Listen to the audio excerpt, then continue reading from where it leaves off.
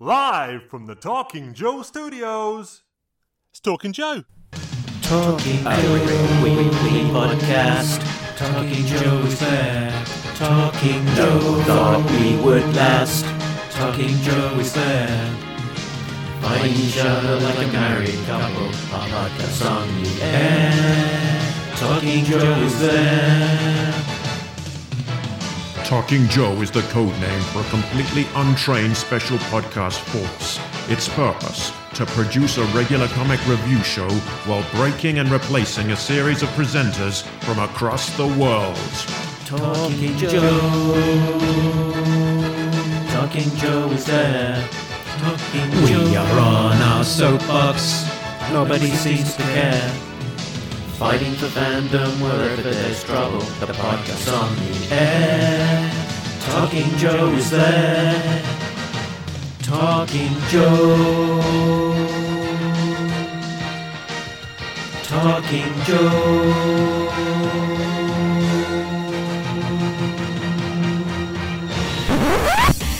Talking Joe is on the air. Hey, it's me, Mark, and welcome to Talking Joe, the best and longest running dedicated G.I. Joe comics podcast. Today we will be looking at G.I. Joe issue 279 with a very special guest, as well as our regular favourites. And now, without further ado, here's the Peter Cook to my Dudley Moore. It's my co-host, Tim. Tim, how are you, sir? I'm well, Mark. How are you? I'm fantastic, thank you. The sun is shining, things are open, it's amazing. This is a tiny window. The issue of G.I. Joe that we're talking about today was released on Wednesday, and Exactly. I got it yesterday, Friday, and we're recording on a Saturday. It's all go, it's real time. Yeah, I mean, this show has been going the best part of over 2 years now, and, you know, we started with issue 1 of A-Ra, doing a few issues every single week, and we've got to the point now where we're in real time talking about a comic that came out a matter of days ago. So it is very, very cool to sort of be right in the present. And that brief delay of having between issue 278 and this one coming out felt like forever, because I'm all up to date with my G.I. Joe. So looking forward to the latest issue coming out right to the minute. But yeah, let's not waffle on, Tim. We've got a special guest who is holding on and waiting to be introduced. So let's play that jingle. All right, stop.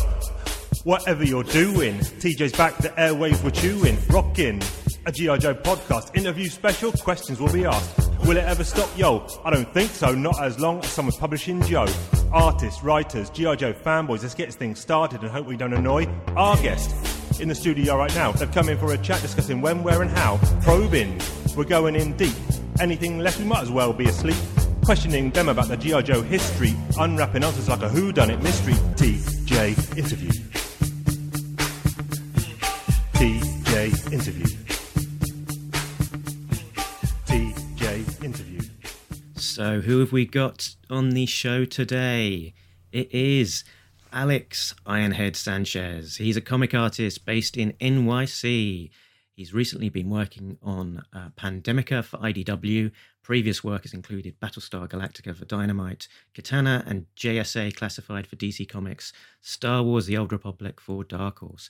He's a co-host on the Infinity Equation podcast, a toy enthusiast, and has worked on toy projects of his own, including working with Jason Aguido on 1/6 toy projects, such as the 5 Faces of Freddy Krueger set. But most importantly for us, he was the artist on G.I. Joe Special Missions Part 1, which covered a Stalker spotlight, and the artist of the book we are talking about today, G.I. Joe 279 Untold Tales Part 4.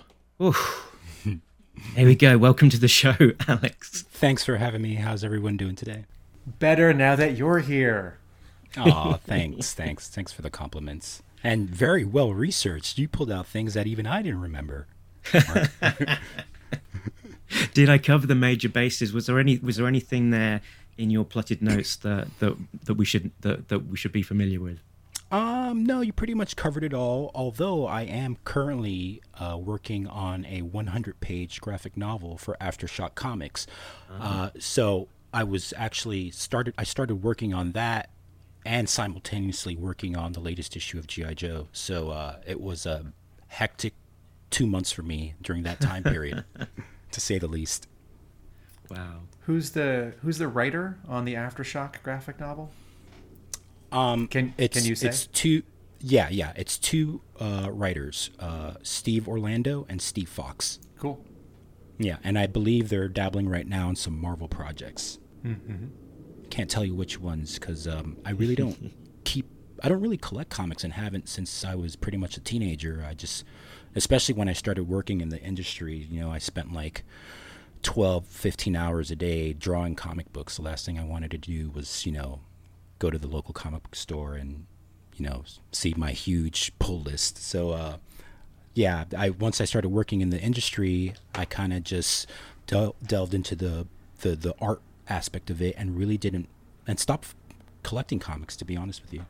I have found with a few of my friends who draw for Marvel and DC and Image that they still go to the comic book store, mine, and they still buy some books, but not a ton. And they tend to sort of look through the books and enjoy them, but not necessarily read them, or not a lot of like month to month collecting. And for the reasons you just said. Yeah. And also, I collect a bunch of toys, G.I. Joe figures, of course. And all my extra pocket money goes into that mostly. So it's kind of like a break from the art thing, Yeah. Okay, let's now you've raised it, let's talk about the toys. So I saw an Instagram post from you as I was doing my research that said, I think it said that you'd completed your collection of 25th anniversary G.I. Joe figures. Yeah. So sounds like you're deep into the collecting and including the modern stuff. Yeah. Well, I only really collect the modern Joes. Okay. I don't collect the 6-inch, the classified, just the 25th anniversary, just because I think they got so deep into that line. They pretty much covered every character, even after the line was discontinued and they just did the Collectors Club figures. That went on for years. So I don't think that you can really get any better than the 25th anniversary, for me anyways, just because I'm a cartoon accurate collector. And they had so many variations of the characters, whether you wanted to collect just like the vintage toy inspired 25th figures, or you wanted to collect the comic book inspired figures, or the cartoon. I like the cartoon accurate ones. So the new classifieds, they look cool, they're bigger scale, but they don't remind me of the cartoons, and that's my nostalgia hook, Okay. And is it the cartoons above the comic as well, the G.I. Joe comic? Yeah, absolutely. Just because I literally got into G.I. Joe in 1982. I think it was the end of 82 when the cartoon launched. So that was in my consciousness before I even got into comics. I think I got into comics maybe like 2 or 3 years later. Wow. Okay. And did you pick up the G.I. Joe comic book and reading that in parallel? Oh, I had them all. I had the entire collection up until my mom threw away all my comics because she didn't know any better. Yeah. I was like, Mom, what are you doing? They're in bags and boards. Like, oh no, that means I want to keep them. She's like, oh, I didn't know. So, no. So I had to start over from scratch, but I didn't start over on the Joe line, on the Joe comics. Yeah, I kind of just stuck to Uncanny X-Men and Daredevil. Okay. Well, there's a lot of that to collect, isn't there? Oh, yeah. I still have them. Like, those comics that I had as a child, after the first batch was thrown away, I still have them.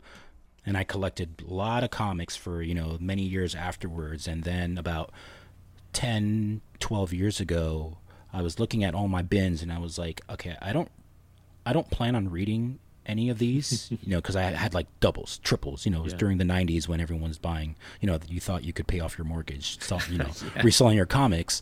You bought doubles and you bought triples, and then you bought a bunch of stuff that you weren't really interested in, but I guess because of the hype or whatever.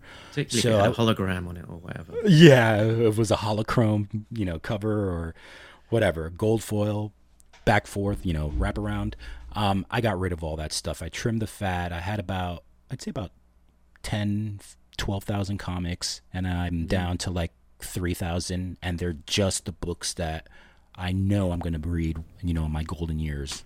Not that I haven't read a bunch of them already, but that's going to be part of my retirement plan. Alex, where did you buy your comics? We had a few local shops here in New York City. The first comic book store that I can remember going to was called Big Apple Comics. No, West Side Comics, which was on the Upper West Side of Manhattan. And then there Big Apple Comics, which was also on the Upper West Side. And then there was another one called Funny Business Comics, which actually got some local press because I guess the owner, this older gentleman, was sold like one of like the highest, most valuable comics at that time. I can't remember what the issue was, but he made news, and I was like, oh yeah, that's my local comic book store. But all those guys are gone, and the only thing that's left now is Midtown Comics, really. Were you buying comics off of any newsstands or?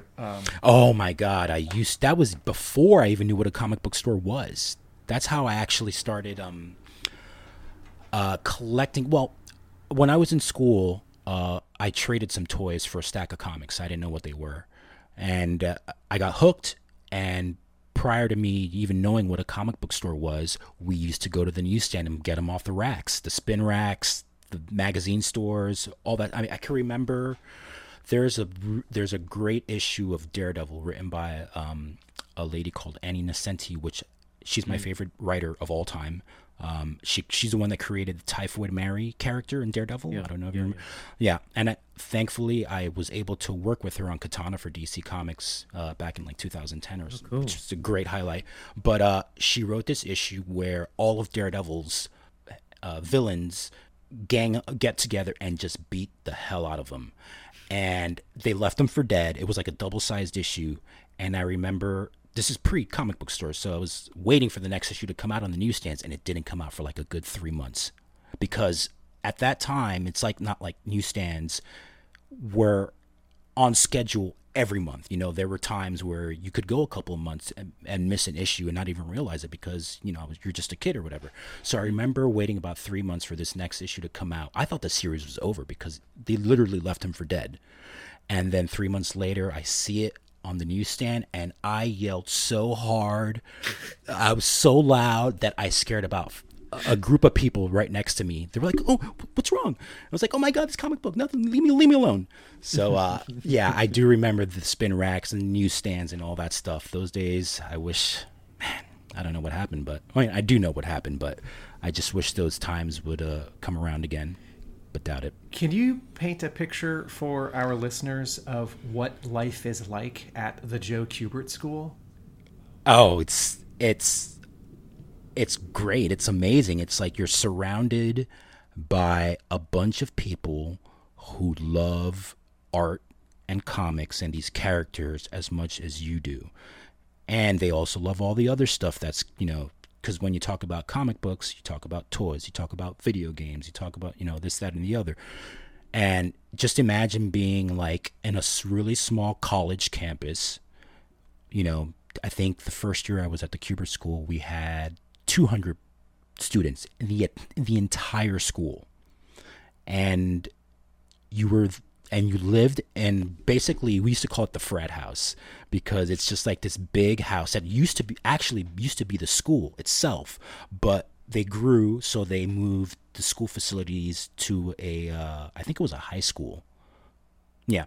And they used the old facilities, which was this big mansion, as like dormitory for the first year students. So that first year of the Kubert School, it's just like you wake up, 8 o'clock, go to class, 8:30, and like all your classes, you have 2 classes each day and 3 hours long, break in between, and it's just like you're just engulfed in art. The techniques of art, the sharpening your skills, learning storytelling, learning lettering, which is, everyone does it on the computer now, but back then lettering was actually an art within itself, because you can put as much of your personality in lettering as you can in, drawing a character.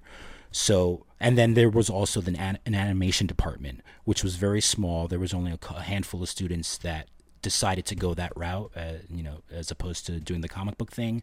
But you were taught by great artists who were experienced in the field, like Alex Stevens, who worked for DC, Vertigo, different kinds of artists. Fernando Ruiz was our first year narrative, which is the narrative class, it's like your core class. Like, that's the one where you actually draw comic book pages and you're taught the art of storytelling. Our instructor the first year was a gentleman by the name of Fernando Ruiz, who drew Archie comics for years and years and years. And he was one of the best instructors I've ever had. And mind you, I went to regular college, and what I mean regular college is like where you get your BA. I studied architectural design for 3 years, and then I switched over to fine arts, and I ended up getting my BA in fine arts. And Fernando Ruiz was one of the best instructors that I ever had, because he was so giving and open to giving you your advice that I learned so much of my technique from the things that he taught us in that class. So just a bunch of great students, great teachers, and then you have Joe Kubert there, who is a comic book legend, kind of overseeing things. And if you were disciplined enough to make it to the 3rd year, which is the final year, you were taught by Joe Kubert narrative. Wow. And that was a whole other treat within itself. Wow. So what years were you at the school? 2000 to 2003, 4-ish, because we start in fall 2000. Mm-hmm. And then we were done in May of 2004. Can you talk about finishing, and how did specifically for you, how did the school set you up with interviews, or do you just start talking to editors, go to conventions? Yeah, it's kind of a little bit of everything. The way that the school prepared us is really, a lot of it has to do with just repetition and consistency, because a lot of people don't realize that one of the toughest parts, if not the toughest part of drawing comics, is just sitting down and doing it. I mean, it's very easy to get distracted. You have to focus on a piece of paper for a very long time, so it's not unnatural to hear a comic book artist say, I spent 8-10 hours straight, just drawing one comic book page. You kind of have to figure out how long does it take you to finish one page, and whether you're penciling and inking it or you're just penciling it, you have to create a schedule based on that. And the school taught us how to do that. They taught us how to use mixed media, how to use things that aren't just pencils, paints, acrylic paints, oil paints, the computer. I was in school during a time when there was a transition from the old way of things, an old way of the way things were done, to the way things are done now. And what I mean by that is just, when I started out, we used to send our original pages via FedEx, via couriers. And now everything, is scanned and sent to the computer. So when I graduated, the computer took a hold of the industry, and it's where it is now because of it. I'm sorry, what was the second part of your question? Did you have work waiting for you as you graduated? Okay, yeah. So another thing that the school did is they encouraged us. They didn't take us, but they encouraged us to go to conventions. So I would get together. This is another great thing about the school, is like I could tell 10, 20 guys, hey guys, you want to go to this convention? It's in Atlanta or Georgia, or it's in Texas, or it's in North Carolina, or wherever, Philly, wherever. You guys want to go? Yeah. get 3 cars and we all head out there with our portfolios in hand. And this is during a time when you can go to a convention, show your portfolio to an editor that is actually there at the publisher's booth, and he can give you a job right there on the spot. So I did that for about 2-3 years, and on one trip to Wizard World Philadelphia, I met an editor from Dark Horse, and he liked my work, and he was like, here's my card, give me a call when you get back home. And I called him. By the time I was about to graduate from the school, I was already drawing my first pro gig. Oh, and what was that? It was Buffy the Vampire Slayer spin-off series called Tales of the Vampires, and I did a story called The Framing Story, which is basically the bookend story of each issue. So each issue, which consisted of 22 pages, I did 4 of the 22 pages, which were the bookends, and eventually got collected into the graphic novel, and it was written by Joss Whedon, who I'm sure everybody knows who that is. So yeah, that was my first gig. Very cool. Yeah, I mean, it was quite a big book at the time because it was a Buffy spin-off, which was obviously huge at the time, and yeah, being written by the showrunner himself, you know, as a comic, compared to most licensed properties being, you know, handed off to other creators, was quite a coup. Yeah, and whenever I go to, I mean, I rarely go to conventions. I really only go to the big New York Comic Con here anymore, and I'm not a big convention guy. Like I said, I like to stay home and draw majority of the time. But whenever I do conventions, the Buffy book is always still, you know, however 18 years later, you know, one of the books that people come up and ask me to sign to this day. So, Alex, how did you get on an editor's radar to draw G.I. Joe? God, I think, well, Tom Waltz is the editor over there at IDW for G.I. Joe, and I've been doing projects for him for years now, and even before he was on G.I. Joe, I believe. So when he moved over to G.I. Joe, and I was still, you know, in contact with him, it just kind of lined up that way. So let's talk about a bit more about how 251 happened. I guess was as a G.I. Joe fan, was it kind of a thing on your bucket list that you absolutely wanted to have a chance at drawing an issue of G.I. Joe eventually? Oh yeah, absolutely. Anytime I get the opportunity to work on one of those, you know, vintage 80s IPs like the G.I. Joes and like the Transformers or anything like that, I will find a way to squeeze it in. Like I mentioned before, I'm working on a 100-page graphic novel, but that didn't stop me from saying, yeah, I want to draw this issue of G.I. Joe. So yeah, it's definitely still is even, you know, I'd love to do more G.I. Joe stuff. Definitely on my pro bucket list. Yeah, and what's I noticed was that for 250, both 251 and 279, you've drawn gatefold covers. Yeah, those were both my idea. I was going to ask, was that something they asked for, or just something that you pushed for? It's just something that I was like, hey, you know, let me do a double. Yeah. Well, that's because I had a good enough relationship with my editor, Tom, to be able to even bring that up. You know, normally I wouldn't be that pushy. Maybe I would actually, but with Tom more so, because I know that Tom wants to put out the best comic book out there, so for G.I. Joe, because he himself is also a big fan too, which is not rare. But when you can find an editor that is a fan of the stuff that he's editing, then that's always a plus.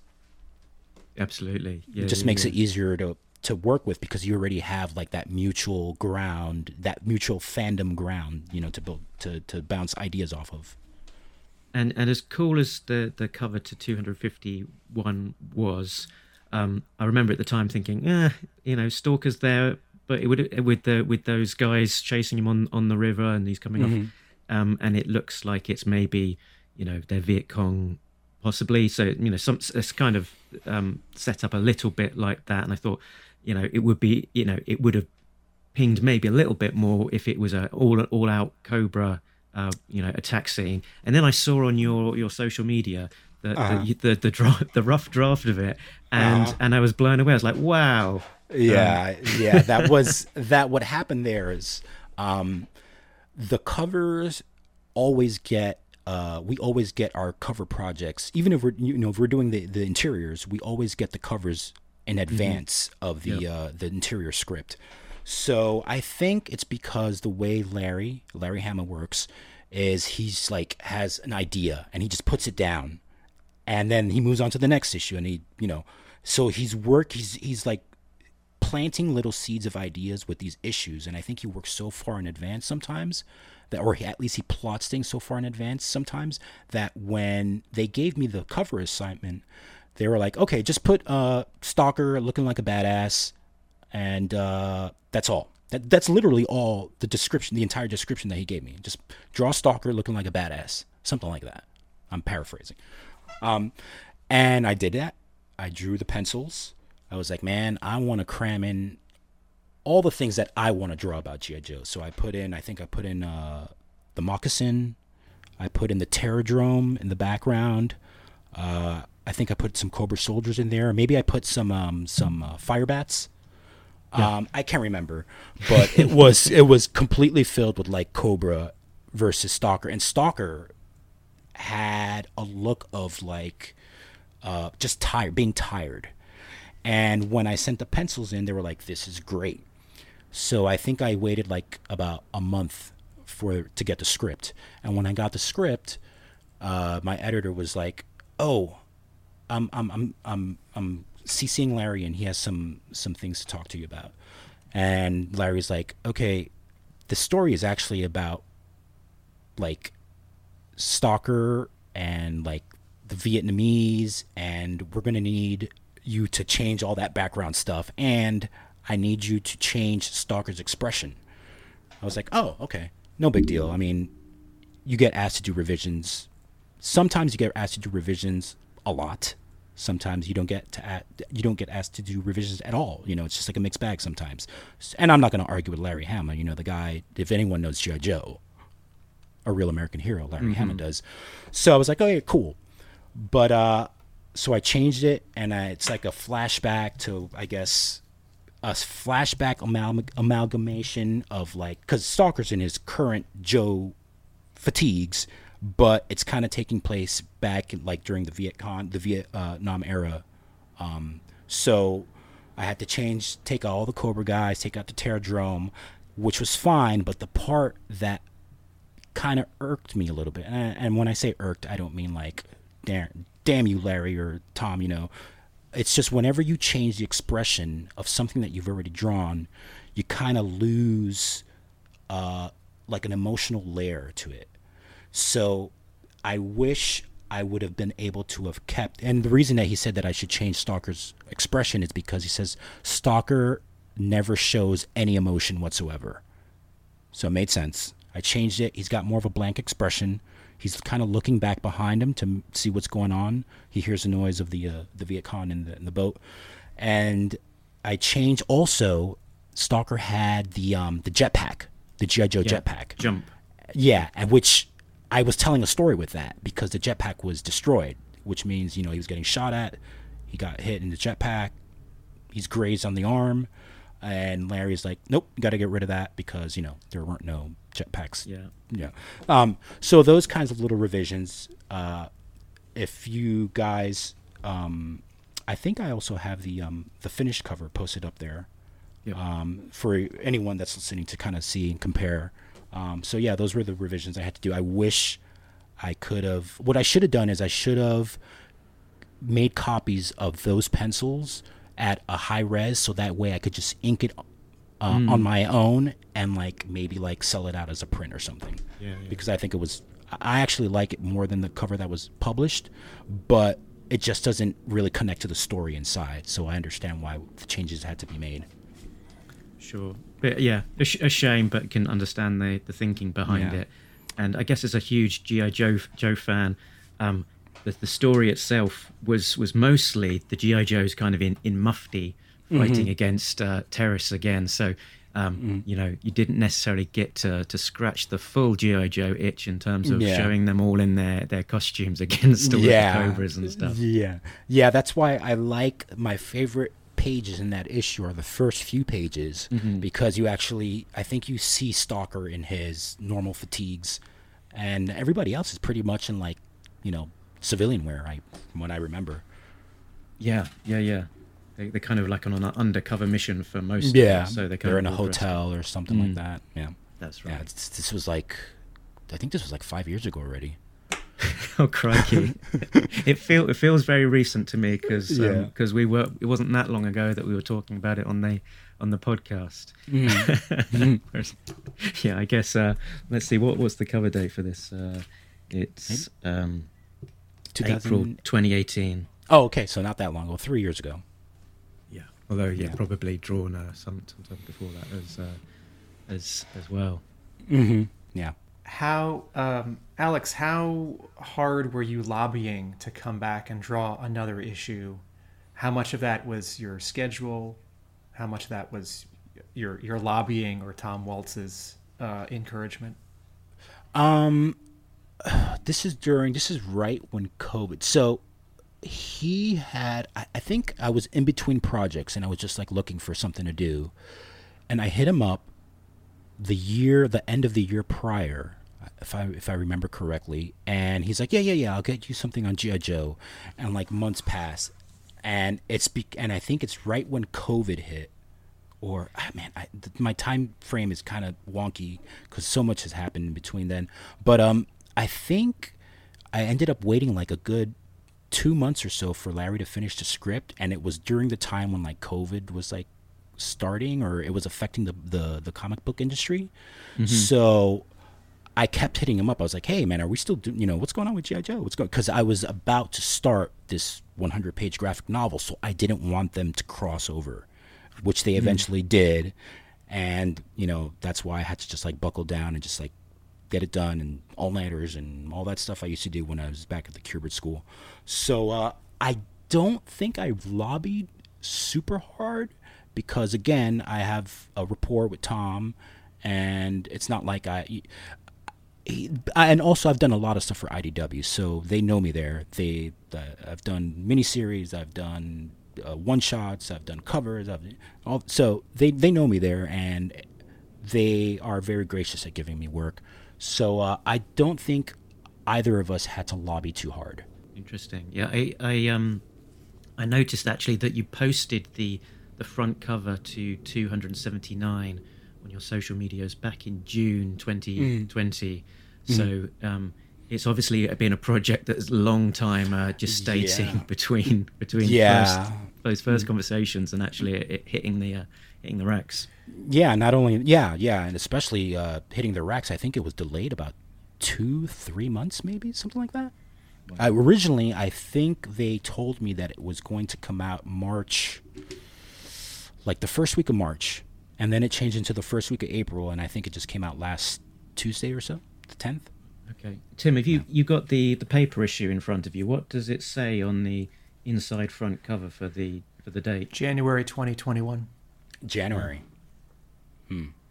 Alex, when you get work, when you are offering your services to editors, you are only a penciler and inker together, correct? You're not trying to get work these days as just a penciler? Right. Yeah, that's one thing that they taught us at the Kubert School, is that there's never anyone that can ink you better than you. So from the get-go, I always presented myself as like an all-in-one package. So I would say that 95% of the work that I've done, I've inked myself. I can't even remember the last time. And when I wasn't inking myself, my pencils are so tight that they can just digitally ink them, which I don't like because I think it kind of ends up looking a little bit muddy, a little bit gray. But even when I wasn't inking myself, I kind of was, because they were going off my pencils. A standard 20-page issue, right? It's hard to know how long this issue took you to draw because it was during another project. But how long will it take you, sort of in a normal scenario, to pencil and ink 20 pages for a single issue? Normal scenario, it takes me, I've got it down to about 8 hours now per page. Yeah.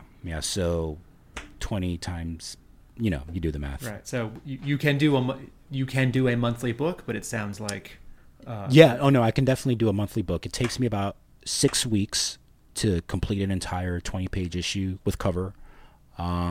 So yeah, I mean, I came from the era where doing monthlies were like the norm, like nowadays it's tough to get to do more than six issues in a row, but that's one of the big pro bucket list things left for me to do, is to stay on a book for a good amount of time. I'd say about a year, get 12 issues done.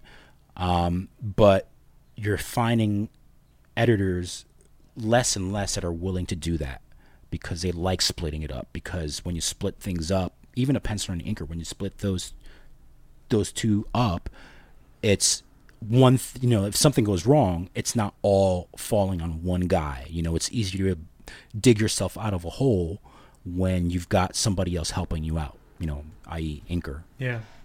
I think in the modern era, since there are seemingly less artists who can do monthly, or fewer editors who want to go that route. And some of it is also sort of taste. I think some editors want a book to be different every 6 issues, as if the readers are going to get bored. Right. And I think readers don't get bored. I think readers want consistency, and readers want definitive runs, even if it's 2 years, not 5 or 6 years. But I feel like sort of the modern like Marvel, DC sweet spot might be one artist does 4 or 5 or 6 issues, another artist does 4 or 5 or 6 issues, and then that first artist comes back and does 4 or 5 or 6 issues. And I feel like sort of the A of that is actually as far as it goes now.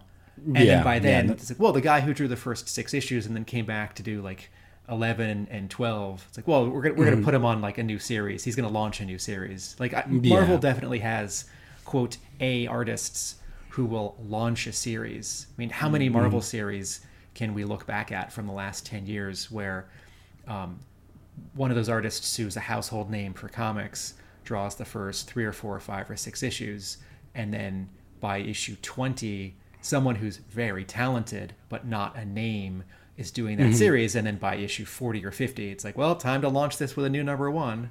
Yeah. And it's really funny to hear, like, you're right, you're spot on.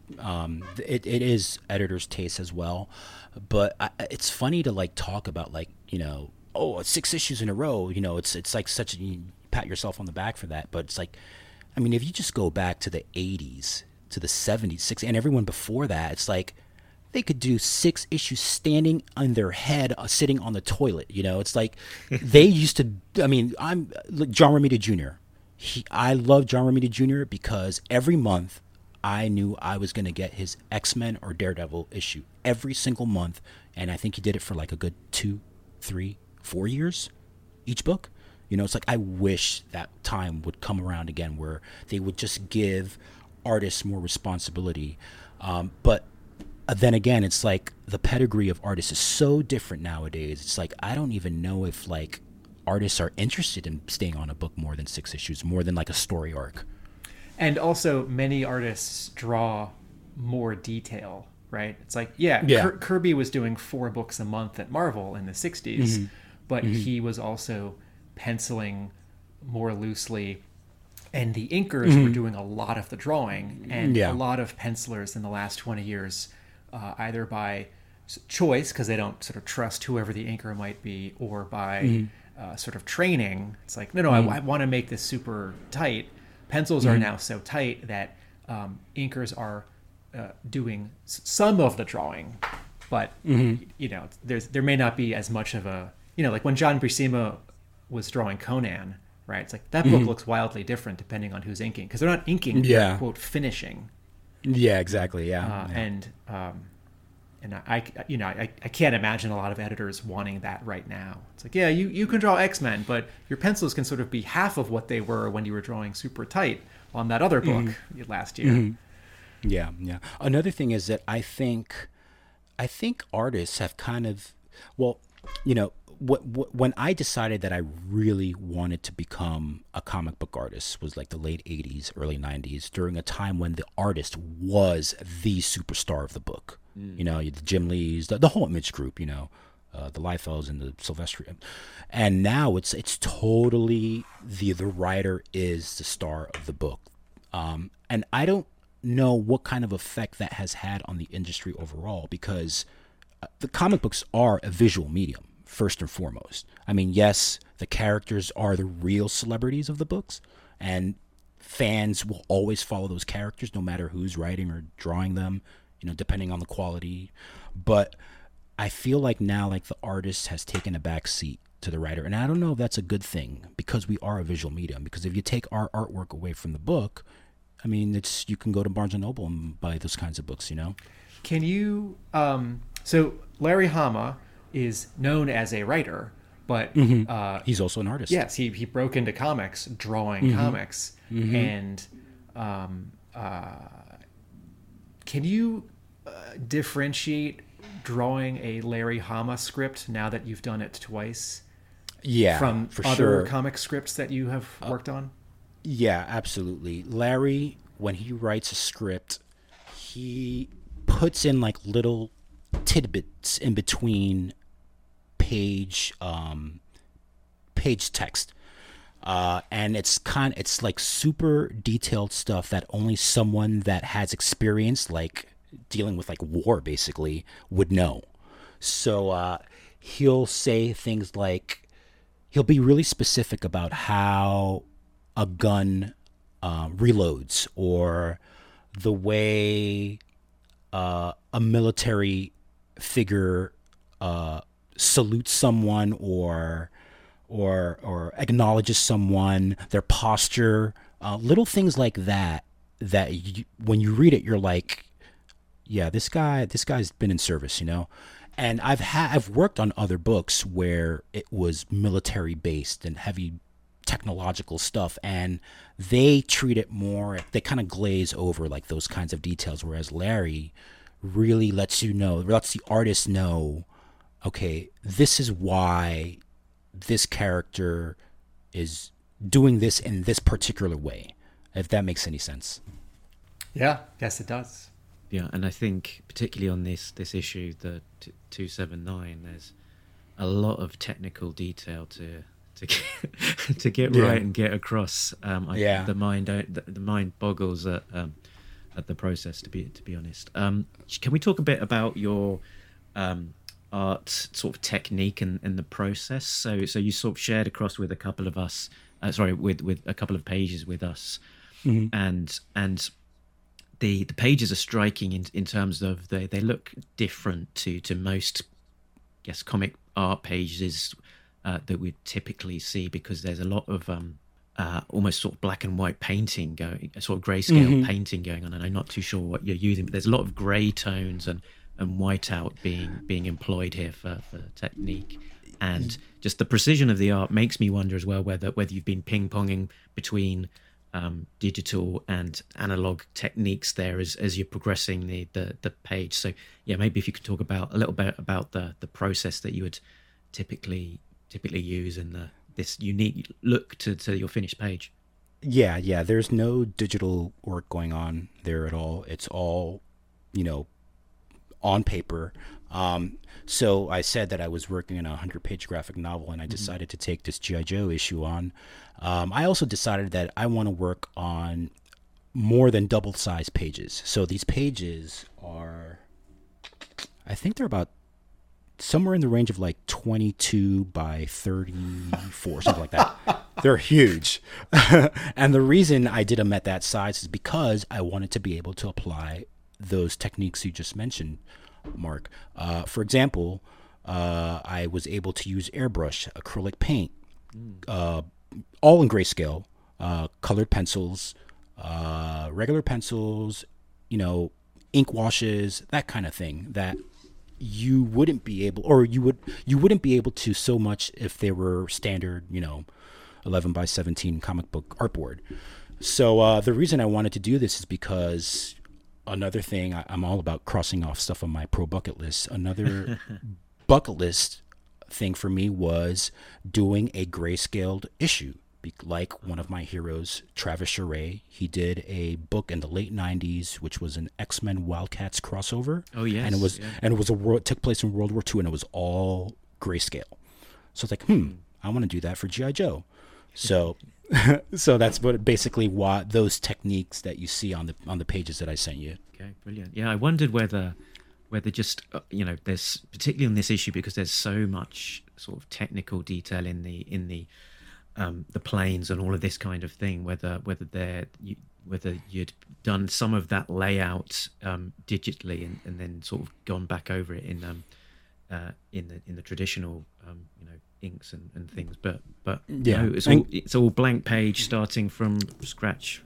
Correct. Yeah, it's all blank page. And kudos to Tom Waltz and the guys at IDW and the guys and girls at IDW for allowing me to do that. Really, I mean, because people don't really do that often anymore, which is sad. I'm going to ask a question that's kind of a statement. Drawing G.I. Joe, A Real American Hero, is difficult. And I think sometimes I think people are sort of uncomfortable with or forget to acknowledge expertise, right? Like, when someone's like, oh man, this looks so good, how did you do that? And the answer is sort of this modest, like, well, I'm very good at what I do, and I've been doing it for a long time, and I went to school for it, and I'm a professional, and I work very hard. So this is sort of half a question and half a statement, but because G.I. Joe has all this specificity, right? Like, you don't just have to draw one jet correctly in this issue, you have to draw 5. And then on top of it, it's this aerial combat, and you have to keep track of where characters, planes, are, and all these different characters, and how many missiles. So this is a statement and a question, specifically G.I. Joe or Real American Hero, as opposed to, say, an issue of Star Wars or an Aftershock graphic novel. G.I. Joe is a hard book to draw. Yeah, because there's so much technology on the page. You have the USS Flag, you have all these planes, and and all these characters wearing this techie armor. It's like you got to pull out your straight edge a lot more often than you would if you were like, if it was like 2 Jedi fighting in the middle of like a canyon or something like that, So you have a lot more freedom because the surrounding area and the objects close to them don't require 2 lines to meet perfectly, if that makes any sense. You know what I mean? So whenever I draw G.I. Joe, I can rest assured that I'm going to have to draw a lot of buildings, which require me to pull out my triangles or my T-squares. And so in that sense, it does take more time, at least more patience and more focus. But on top of that, G.I. Joe, you're dealing with a bunch of characters on the page at, all at the same time. So you factor that in as well. It's like these pages are going to take a little bit longer than it would the others. But it pays off. The issue, the black and white art of this issue looks so good, and the storytelling is great. Thank you. And we probably should transition to talk about the issue, Mark, because I have my one sentence sort of top line response to this. I'm eager to say it. So should we talk about the covers and the plot and the... Sure. Yeah. The reason that I thought that some digital sort of technology must have been employed, because the detail on these jets, and the number of times that they're employed, it's every page has got several vehicles, very detailedly conveyed. I thought to myself, it would be nuts to do this completely conventionally on a blank page. Well, I'm a little crazy, I guess. No, but I love drawing traditional because you have the original pages, to do with what you want. Whether you want to sell them, whether you want to stick them in your flat file and keep them forever, at least you have them. So for example, I'm going to Joe Fest. I'm going to be a featured artist at Joe Fest this year in Atlanta, Georgia. And I'm going to take those pages with me because I know there are G.I. Joe fans there that might be interested in them. So, it's to my benefit to draw on paper. I mean, I can see why most artists actually prefer to work digitally because of the ease. You know, you don't have to deal with mixing paints or applying ink, or it's not as messy, but you lose those original pages. I mean, that's big for me. I guess it's just the time where I came from and the way I was taught, but yeah. So if someone wants to get their hands on this original art, is the best place to find you at Joe Fest? Or Joe Fest, or tap you up an email. On my email or Instagram. Do you have, Alex, a rough idea of how much what your asking price for pages for this issue might be? Yeah, well, since they're almost triple size, I'm going to be asking north of $400 per page. And that's being very gracious because normally my regular size pages go for about $400.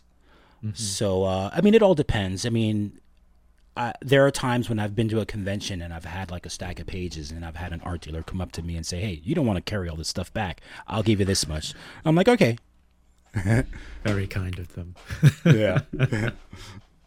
Cool. Let's get dug into this issue proper. So we are talking G.I. Joe issue 279, released April 2021. That was last week.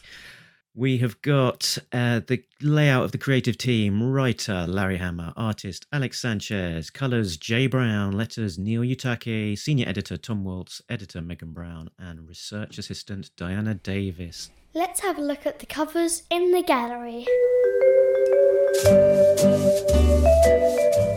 So cover A is that double gatefold, both front and back cover with this sensational action sequence of a Terrordrome exploding as 5 G.I. Joe jets fly away. Yeah, Alex, do you want to tell us about it? Oh, man, it was such a long time ago. All I know is Tom Waltz, my editor, was like, okay, we need the Terrordrome with these 3 planes and these 3 characters, or these 2 characters inside 2 of the 3 planes to be visible. So it was originally supposed to be just a regular cover. I was like, we've got too much stuff to cram in here. Can I make it a wraparound? It's like, sure. So I made it a wraparound and just went to town on it, had fun. One of the most enjoyable times I have had drawing a cover, just because I was like literally pulling out my toys, using them as a reference for some of the shots, and like drawing it on paper. So penciled and inked myself, and yeah. And subtly, this does not look like the interior art.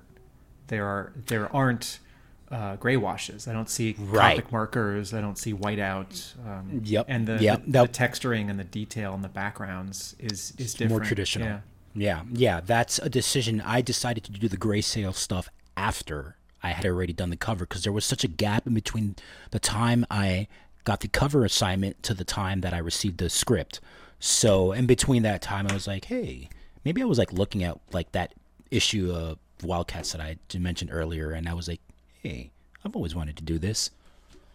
There's a subtle thing happening here in Transformers comics. I don't know if it's like a Hasbro directive or an IDW directive, or if the artists just decide it's easier, but artists aren't drawing Autobot and Decepticon sigils. The colorists are applying them, and that's so that they can put them in perspective, and it's easier, right? It's like a thing you can do in Photoshop.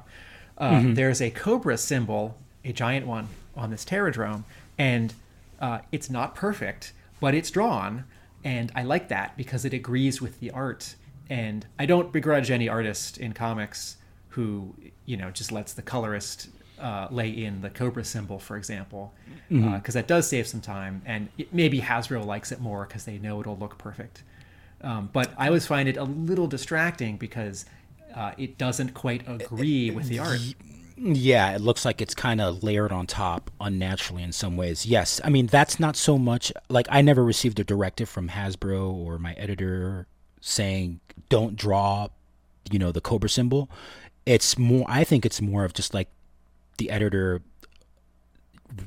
having faith in the artist that he can do that. So I've always, I mean, this goes back to what I said about going into the art Kubert school.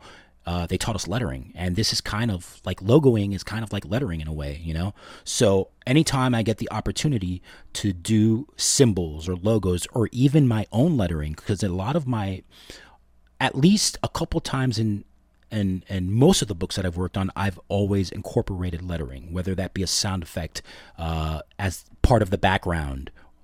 It becomes part of the art for me. So Tom knows that I can do that kind of stuff and like to do that stuff. So that's what happened. And by the way, guys, I haven't even received my comp copies of this issue yet. So you guys have it before I do. Oh, yeah. Jeez. Yeah, I think it's because for some reason, the first time I worked for IDW, I think like back in like 2005 or 6, I think it was when I worked on 30 Days of Night, I was still living at my mom's. So I think they still send all my comp issues to my mom's house, which is great because it gives me a reason to go and visit her again. But I still don't have it in hand. I feel a little bad that Mark and I are just going on and on. I've got this stack of G.I. Joe copies in front of me. Yeah. I'm actually sitting clothed in a bathtub, and there are actually 80 copies of this issue up to my neck. That's nothing. I've built a little vault full of them. Just dived into them and just swimming. Mark, can you tell us about Cover B and the retailer cover? Yeah. So Cover B is by, I think this is probably pronounced Fico Ossio. And again, it's aerial combat. We've got, I think this is the Sky Striker in the front. Yes. With, is it Night Raven is the big black one coming up behind him, and then a Rattler in the distance. And it looks like maybe Manhattan scenescape in the far distance behind that they're above, or at least some sort of cityscape with some high towers. A lot of it's quite a lot of muted sort of pale colours here, which means that then the planes themselves sort of pop a little bit more. But interesting, very kinetic. So this is, I don't know if this is the first time that Ossio has colored himself, but this is the first time I've seen it. And he's best known in IDW land for drawing Revolution, which was the Hasbro-verse miniseries crossover where all the other Hasbro properties that had sort of quickly been introduced into the Transformers continuity met and fought. And his work is detailed and beautiful, and he can pull off drawing very small things next to very big things like a person and a transformer. And at the time, I was excited that IDW hired. He draws, and I mean this as a compliment. He draws in a hot style, right? Things are very. It feels very modern to Marvel and DC of the last 20 years. Slick and dynamic. And I remember thinking how exciting for IDW that they've got this artist who's putting all this detail and can balance all of these different characters in this miniseries. At the same time, I thought, as I often do, I want this guy to draw the regular G.I. Joe book. So here he is drawing a cover.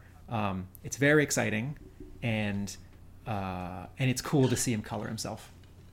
And then cover C is John Royal with Ace in his cockpit, pursued by Rattlers, and somewhat of a throwback to the classic issue 34 Shakedown from Mike Zeck, which was similarly themed with Ace and the Sky Striker in the foreground with a Rattler looming large behind him. Thoughts on this one, Tim? So this one's inked by Jagdish Kumar, and it's colored by James O'Frady. This is... I like this drawing, considering how dynamic and sort of fast a lot of John Royal's covers feel. This one feels slower, and I think he's balancing this portrait of Ace, right? Like, the more this becomes a close-up of someone's face, the less room there is to include something of his own jet and the jets that are chasing. But even in sort of the angles of the Rattlers, sort of how the missiles are being fired and the cannons, I do like this cover. It's not the most action-packed and dynamic of Royal's cover run. I love the colors. I always love what O'Frady does on Royal, and I would love it if O'Frady colored more G.I. Joe. What's most interesting to me here is comparing the three covers, because we have a lot of months where the 3 or 4 covers or the 2 covers are quite different from each other. One of them does reflect the interior story, and then another one is some other character in some other scenario. And I may like those drawings. I don't really like those covers. I think covers should absolutely reflect the inside. But here we sort of, in a very general phrase, we have the same idea for 3 covers, like aerial, action, make sure we can see the Sky Striker, make sure we can see Ace, and then what changes are some of the angles, color, temperature, how sort of loud it is, and the specificity of the background. So with Alex's cover, right, it's like, that's the Terradrome, even if we don't quite know where it is. And with Osseo's cover, like, we think that's Manhattan with some forced perspective. And with Royals, the land and the sea below us are not specific, which I think is totally okay, but it is one less piece of information that he's choosing to include. I appreciate that we get a close-up here, because there are little things in Ace's costume which make him Ace, right? There's little tubing on his costume and the red details, right? And if you don't see that, it could sort of be any pilot. And so whenever we see a Joe character, partly out of costume or in a costume that's sort of a more common type, I'm looking for those, specific little cues that say, this isn't just any pilot flying any G.I. Joe Sky Striker. This is Ace. Very good. And I think the timing of the production process probably lent itself towards having the artists being able to actually work on a cover that meets the theme of the issue, given that the lead in between the idea of this issue and the eventual publication date meant that that's a lot of a longer lead than there would normally be, which somewhat necessitates a somewhat more abstract take on the cover B and the incentive covers. Cool. Yeah. I just wanted to mention real quick that actually Adam Gazowski was the one that colored my cover. It wasn't Jay. He did the interiors. Yep. Adam Gazowski, fellow Kubert School student with me. He also did the entire issue of 251. He did the cover. He colored my cover and the interiors as well. He is a great colorist. He was given the opportunity to recolor the entire Eastman and Laird Ninja Turtles run and hardcover collection for IDW. So and he did great work on there. And he did great work. Always does great work when he colors over me. Thank you for the fact check. Mm-hmm. And is this again where you're sort of seeking out and recommending a colorist that complements your style? Yeah. When I had lost touch with Adam after school for a little while, and when I found out that he was doing color work for IDW at around the same time I was doing some projects for them, I said I want to work with him. And luckily enough, Tom was both our editors, so he made that happen. And anytime I get the opportunity to have Adam come on board on a project, permitting his schedule, because he's got his own things to do also, I always jump at it. Cool. Let's go in for a plot breakdown and find out actually what happens in this story. Here we go. Cobra has launched an attack from its terradromes in Frozen Lands onto the USS Flag, and we join the story as the Joes launch their planes from the damaged deck. Ace in the Sky Striker, Slipstream in the Conquest, and what's-his-name in the Phantom X-19 stealth fighter fly on a mission to neutralize the Cobra aircraft launch sites. The Cobras attempt to lure the Joes into a trap from their launch base protected by a cliff overhang, ready to launch Rattlers and Hurricanes from behind defensives of Sentry missile systems. The stealth fighter is able to take out those missile defenses, and Ace is able to blow up the base with his laser-guided bomb, but not before the Cobras launch their planes on a mission to attack the flag. The Joes are able to shoot down the Cobras before they are able to reach the flag, shake loose some jammed ordnance, and land back on the freshly repaired retrieval deck. Yo, Joe. Phew. Out of breath. It was a full-on issue. There was a lot of action. Tim, can I go over to you for your hot take? Yeah, after issue 34 and Special Missions 5, I mean, I don't mean this storyline Special Missions 5, I mean 1987 Special Missions 5. Every couple of years, I really want an all-out aerial action, an AAAA issue of G.I. Joe, because I know that it's going to be great, and this is. Oh, thanks, man. Story and art.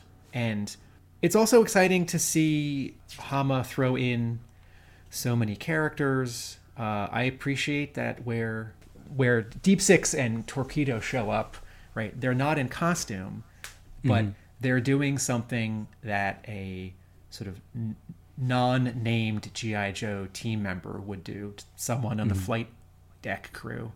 But, I don't need a lot of generic sort of non-player characters showing up in a G.I. Joe story. So it's like, oh, that's Deep Six, even though he's not wearing his costume. It's like, hey, neat. Whoever, for whatever fan Deep Six is their favorite, Deep Six is in this issue.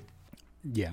I think that, once again, this is the second time in very recent memory that Hama has included a Techno Viper doing something very Techno Viper-y, which I appreciate, because I really want to see the characters doing specifically what they do. I wouldn't mind seeing Ace and Slipstream in the jungle, whether or not they've just been shot down or they're just helping some Joes. But there's a particular thrill in reading pilots doing cool pilot stuff, in seeing a Crimson Guardsman be a jerk to another Cobra because they kind of are superior. They're the fancier Cobra soldier, and the flight choreography. Haha. I was thinking when I asked Alex that question, G.I. Joe is not an easy book to draw. This is not an easy issue to write. And it's not just that Hama is a veteran, it's that he does his research and he's thinking about this stuff. So Mark, my top down is this is very exciting and satisfying. And the Hurricane, I don't know a lot of people who love the Hurricane. I also haven't asked a lot of people. G.I. Joe Avalanche will crush the Cobra base. Cobra Hurricane will stop you. The vertical takeoff Hurricane has deadly missiles that really fire. Fire! G.I. Joe! Cobra Hurricane comes with pilot. G.I. Joe Avalanche with driver. But, I see the Hurricane and I just think of that like very toyetic extra missile drone thing on the top, and how goofy it looks in the Deke episodes with some really goofy sound effects. Like its colors are a little too bright for me. But I don't want just Rattlers and Night Ravens. I want Real American Hero to embrace all the way to 94. So very exciting issue. Yeah, I mean, I was left almost somewhat breathless at the pace of this issue. It felt like there was just so much being fit in to such a, to into those 20 pages or so, and just action at such pace, seeing all of those vehicles, the aerial combat, all of the different moving parts of the kind of the jigsaw that was being constructed in terms of the story, and trying to keep track of what was going on, who was where, what the different bits of peril were. It felt incredibly dense and very carefully considered in terms of the way that the story is put together from the writing, but also the way that it was executed in the arts. And I'll sort of touch on some of the things that kind of stood out to me. We were dropped right in the middle of the action, and it's somewhat a counterpoint to actually the previous issue, the 278, where the story begins with Cobras at a terradrome that's had an attack recently launched on it by the Joes, and the Cobras launching the counterattack. Here we've got the flag that has recently had the attack, and now the Joes launching their counterattack. It just feels very dense. We've got lots of technical jargon, lots of describing weaponry and keeping track of weaponry and what's happening with them. So very early on, we're introduced to this weapon rack glitch that is on the Sky Striker, which we return to by the end. We've got lots of time-bound peril. So the Joes have to get out there and attack the base before the Cobras are able to launch another attack. They've got to fix the landing strip on the flag so that the Joes can get back and land at the end of the mission. Otherwise, they'll have to ditch their planes in the drink. There's the Cobras, who are able to launch Rattlers every 2 minutes. There's this targeting system that's been taken offline, and the Techno Viper is rapidly trying to fix and bring it back online so that he can get those defenses back up and working. It's a whole lot going on in just a few pages. From the point of the script, and as you were drawing it, Alex, did it feel like that to you, that there was just this incredibly dense piece and trying to keep track of exactly what's happening and where was it? Did it feel like a bit of a jigsaw puzzle to unpick? Yeah. Especially towards the end, where you have the malfunction part of the story, kind of with the Sky Striker coming in, just the order in which some of the planes are trailing the others. But I mean, that's what your editor is there for, and that's what everybody else on the team is there for, to kind of keep you in check. Every time a page was turned in, a colored page even, our editor always asks, hey guys, you guys see any inconsistencies? And sometimes I don't think there were really any in this issue, but that's what the team is there for, to help each other out.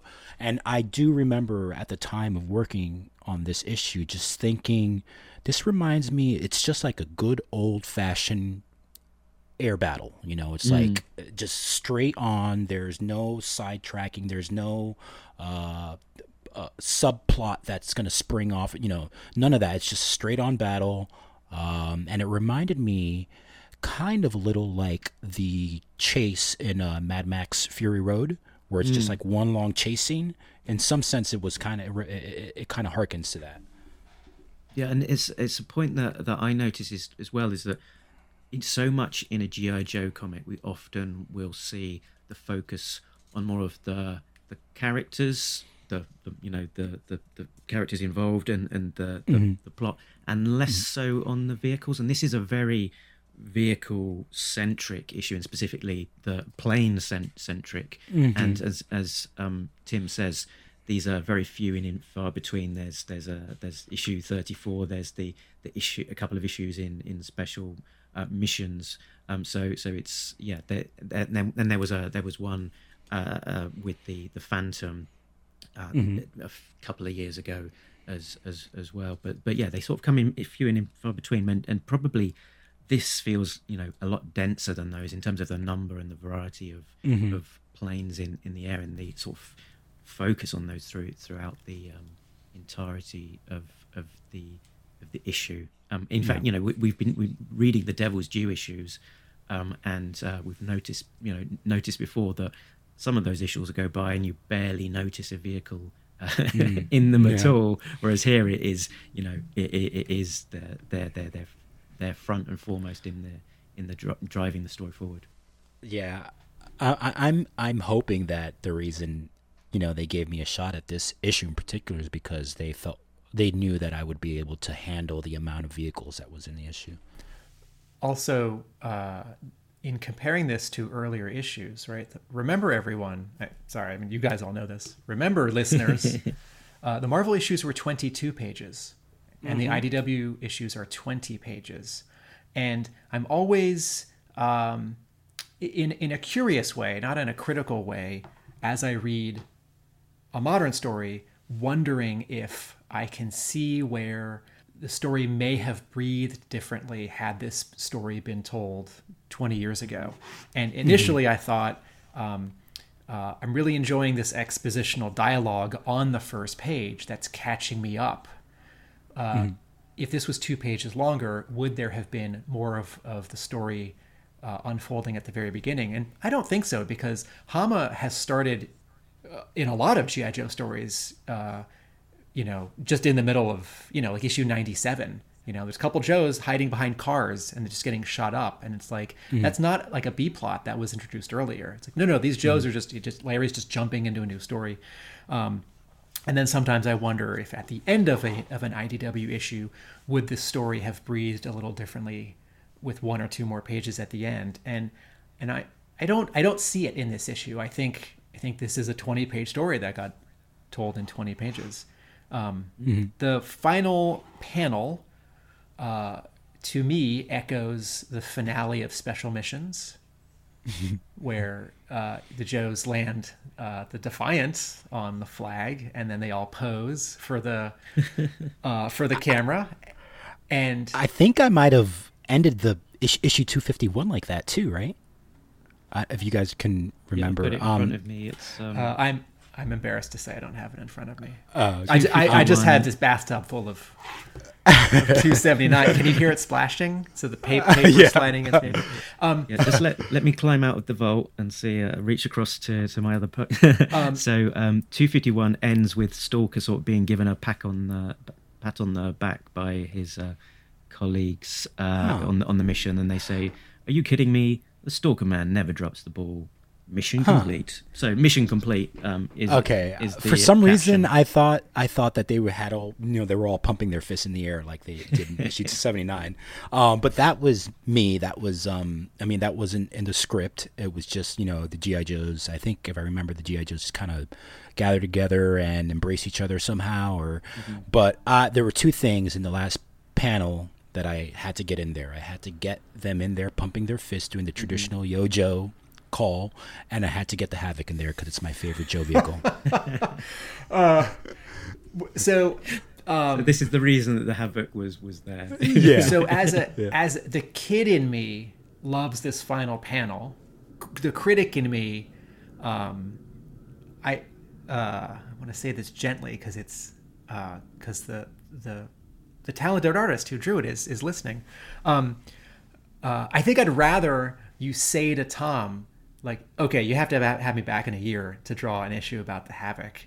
I like seeing the Havoc. I want to see you draw the Havoc. Since the Havoc hasn't appeared in the issue thus far, it's in the issue before some of the pages on top of on the flag. Yep, very small, but it's there. Well, all right. Fair enough. You flicking back to see if you can spot it. Also, to follow this thread, I don't begrudge anyone who's going to cram in their favorite stuff, and certainly if the final panel is open enough for you to interpret, you should interpret it. I think since the issue is all about the pilots, the Admiral, and Shipwreck, I think my preference would be in the final panel that it's maybe like an hour later all the planes have landed and it's the guys that we just saw in the issue. Though I don't begrudge you for like fitting in I understand. Blowtorch. Yeah. Okay, because I had a look on the message boards to see what the discussion was about this issue, and one of the questions was what was the Havoc doing on deck if the elevator was down? Was it the priority to get it down? And I come up with a mental no prize for that already, but it sounds like I don't actually need it. My no prize was they've just rushed to get the lift fixed, and they're lifting out the Havoc onto deck because they could use some of its defense capabilities. You know, it's got a big missile rack of missiles there, and it's got their cannons, and maybe they could use that as a defense as the rattlers are coming towards the ship. It's really none of that. It's all for selfish reasons. You can blame me. I needed to put a Havoc somewhere. So yeah, you can blame me. I was gonna say, Mark, the air thing, the flying thing that comes out of the back of the Havoc. It's like, plan B is in case one of the pilots needs to eject. We need to fly out and pick them up or something. Yeah. You know, this is why G.I. Joe fandom is so great, is because you guys are coming up with all these theories as why the Havoc is there, and it's really just because I wanted to draw the Havoc. I do like the fact that we've got the Joes there sort of pumping there and going, yo, Joe, but then we've also got Order down next to Law, and he's going, woof, woof. Yeah. Those are, and throughout this entire issue, I wanted to get in as many of my favorite Joes in as background characters as possible. So I don't know if we passed that point in the issue where Shipwreck and Keelhaul are on the deck, and in the background, and they're in the control room. In the background, you can see the leads of both the animated movie and the Deke series. You got Lieutenant Falcon and Scoop talking to each other, looking at the damage of the flag outside. Is this might be covered by a word balloon? Yeah. Is this the tall panel where we see both them in profile? Yeah. Out the window. There's a word balloon. Sorry. But thank you, because I like more. Fewer green shirts and more specific Joes. That's my jam. Had to get Scoop in there. I love the Deke series. I mean, they're not as good as the original, but they have a soft spot in my heart for sure. Tim, you've also got somewhat. You much more of an expert on the Deke series than most, I think, as well. I feel like that's its own, not even podcast episode. I feel like there's a 10-episode podcast series where myself and some people talk about the Deke series, because there's a lot to talk about. There's a lot of good in amongst the not so good. Yeah. Well, if that 10-part episode ever happens, please have me on when you guys talk about the theme song, because that theme song makes me want to run through a wall sometimes. It's so amazing. Dear. Mark, what is next on our... We've got talking points, and then we've got I Spy. I was just going to say, while we were talking about that last panel specifically, that one of the satisfying things for me is actually the colours in that panel. I do like the sort of setting sun at the end of the day. It's sort of the mission's drawing to a complete, mission's complete, and it's a satisfying sunset effect. I know that Tim's not always the greatest of fans of the colouring of the Joe book, but I think it was a hell of a task on this one for the colorist. Jay Brown, and the differentiation of the sky and water that dominated a lot of the landscapes that were being dealt with here. You always got a sense of the kind of the geography and the positioning of the various things of where they are in the sky versus the sea, the land. I think it was generally pretty effective use of coloring, and even the sort of the more realistic photo elements that are kind of used in some of the sky and the sea, really worked for me. Was there much toing and froing, Alex, with you and Jay as this was progressing, trying to Was there questions coming about how to interpret specific things? No, not really. I don't know if he's had prior experience working on like grayscale kind of artwork, but no, not really. I mean, the whenever I did like the sky and the background, that kind of stuff, I usually did it with like a mixed media, whether that be an airbrush or acrylic paints or whatever. So he had kind of like a template or direction. So I think in that sense, he knew how to treat my artwork. I'm gonna raise the counter opinion. Na na na na na na na na na na na na na na.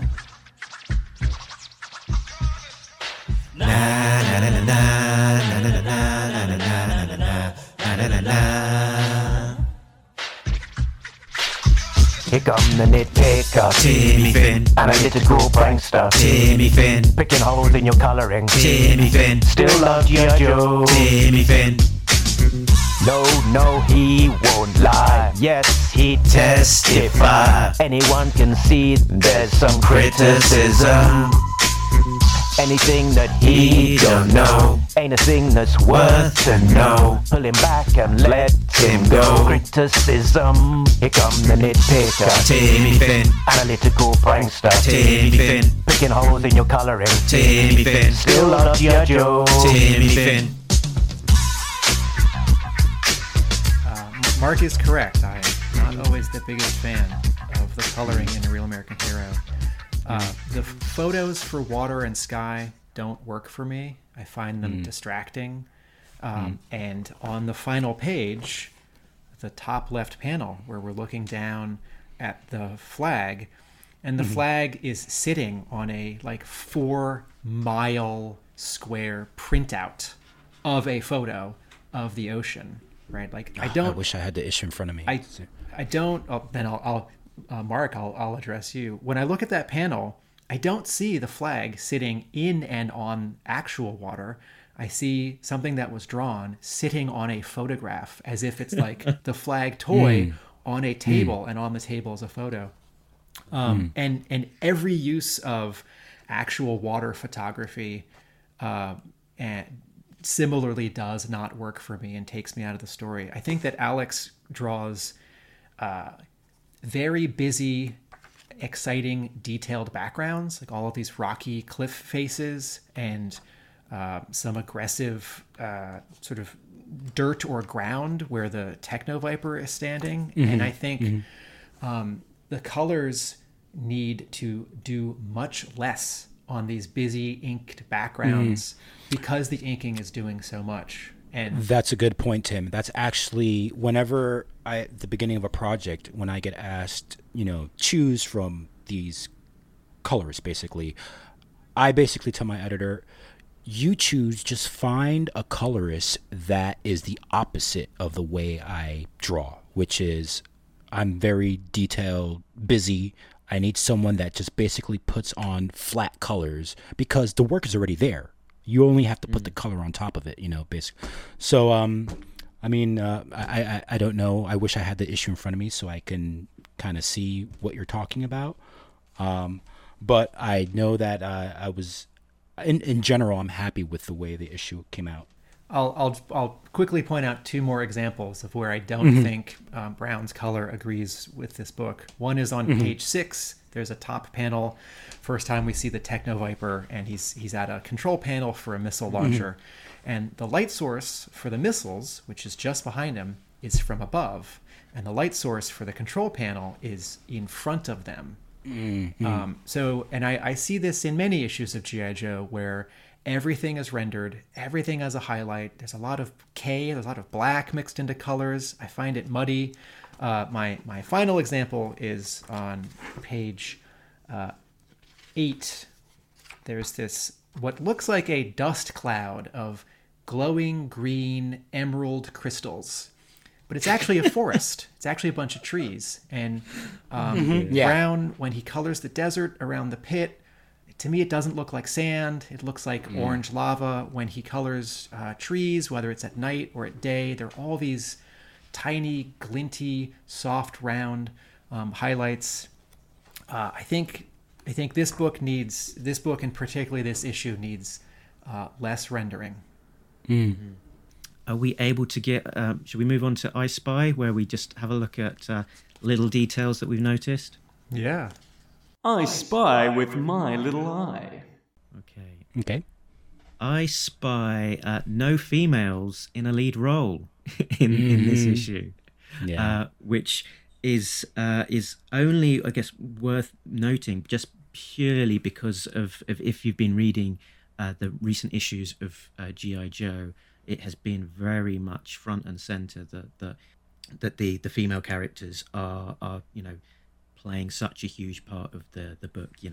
Dawn, Granny Demon, Felix, Bomb Strike, Laura, the Crimson Guard. I could go on and on and on. Curious to note and observe that for this one, we've I think only got Lady J on that last panel. And she was and she was thrown in there because I wanted to draw Lady J, so she wasn't even in the script that I can remember. I was going to joke, I spy Falcon and Scoop hiding behind a word balloon on page 2. I shouldn't say this definitively because every time I do, I'm wrong. But is this the first appearance of Vapor, the Hurricane pilot? I believe it's the first appearance of both Vapor and the Hurricane. That's so I spy that. I spy the Sentry missile system. So I understand that this was released as a Sears exclusive in 1985, originally released as a red HISS tank with a red painted missile rack on tow. I spy when Ghost Rider, the pilot of the Stealth, does show up. I feel like there's always a very specific. I guess it does happen. I guess he says it this time. He's like, you still don't remember my name. But I feel like whenever he shows up, it's someone else who refers to the fact that they can't remember his name. So I guess this isn't even worth calling out because the joke is maintained. Yeah. We've got. I thought this was a really cool little touch.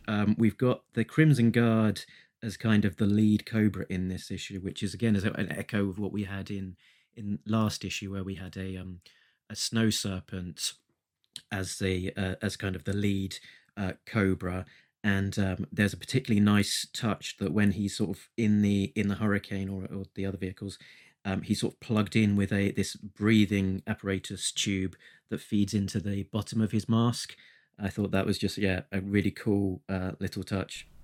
I think that was my idea too, because how are they going to breathe when they're at high altitudes? Yeah, it's perfect. I didn't even. It sort of felt so natural. I didn't even pick up on it on the first read. But yeah, it's sort of just this nice little touch. You're getting into the Hurricane. There's this little hole in the bottom of his mask, and you sort of just this hint of this tube. And the next time you see it, it's all plugged in. Yeah, just one of those things that just makes sense and works.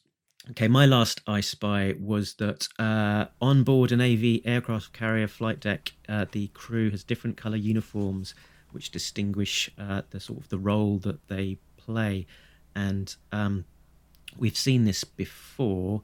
That in Silent Option there was a reference to blue shirts on deck, which they handle logistics, and this time around we had Deep Six in a red shirt, which denotes that he's an ordnance handler, and Torpedo in a green shirt, which denotes that he's looking after the catapult and arresting gear crew.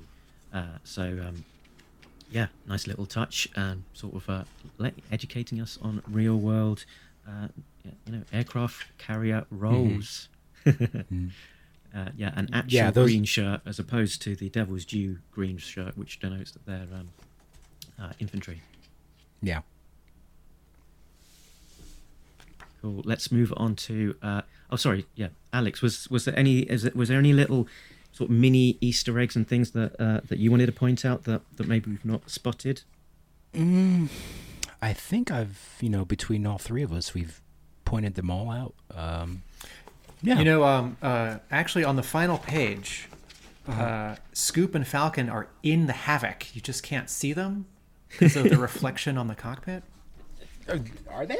No, sorry, I'm doing a bit. Oh, okay. I was like, I don't remember drawing that. Very good.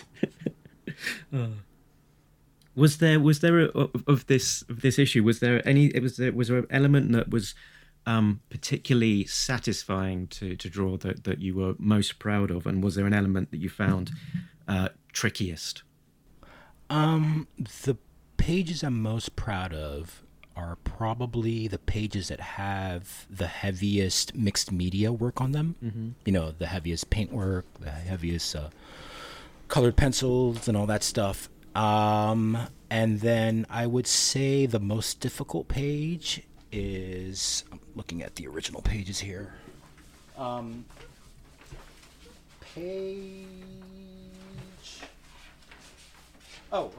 Page 6.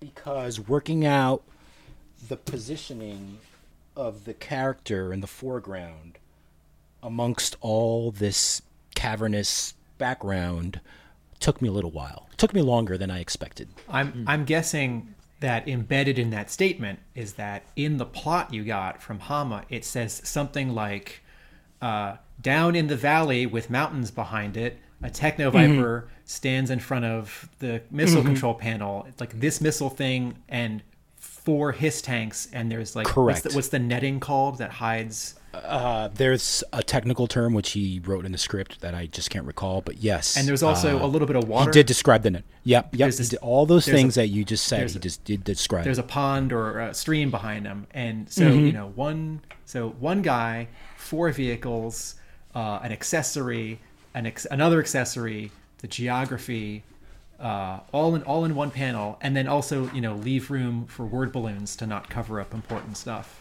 Yeah. Okay, I take it back, Tim and Mark. The most difficult page was actually page 5 because it had the interior of the Terradrome landing platform, and the last panel, you see all the ceiling of the structure.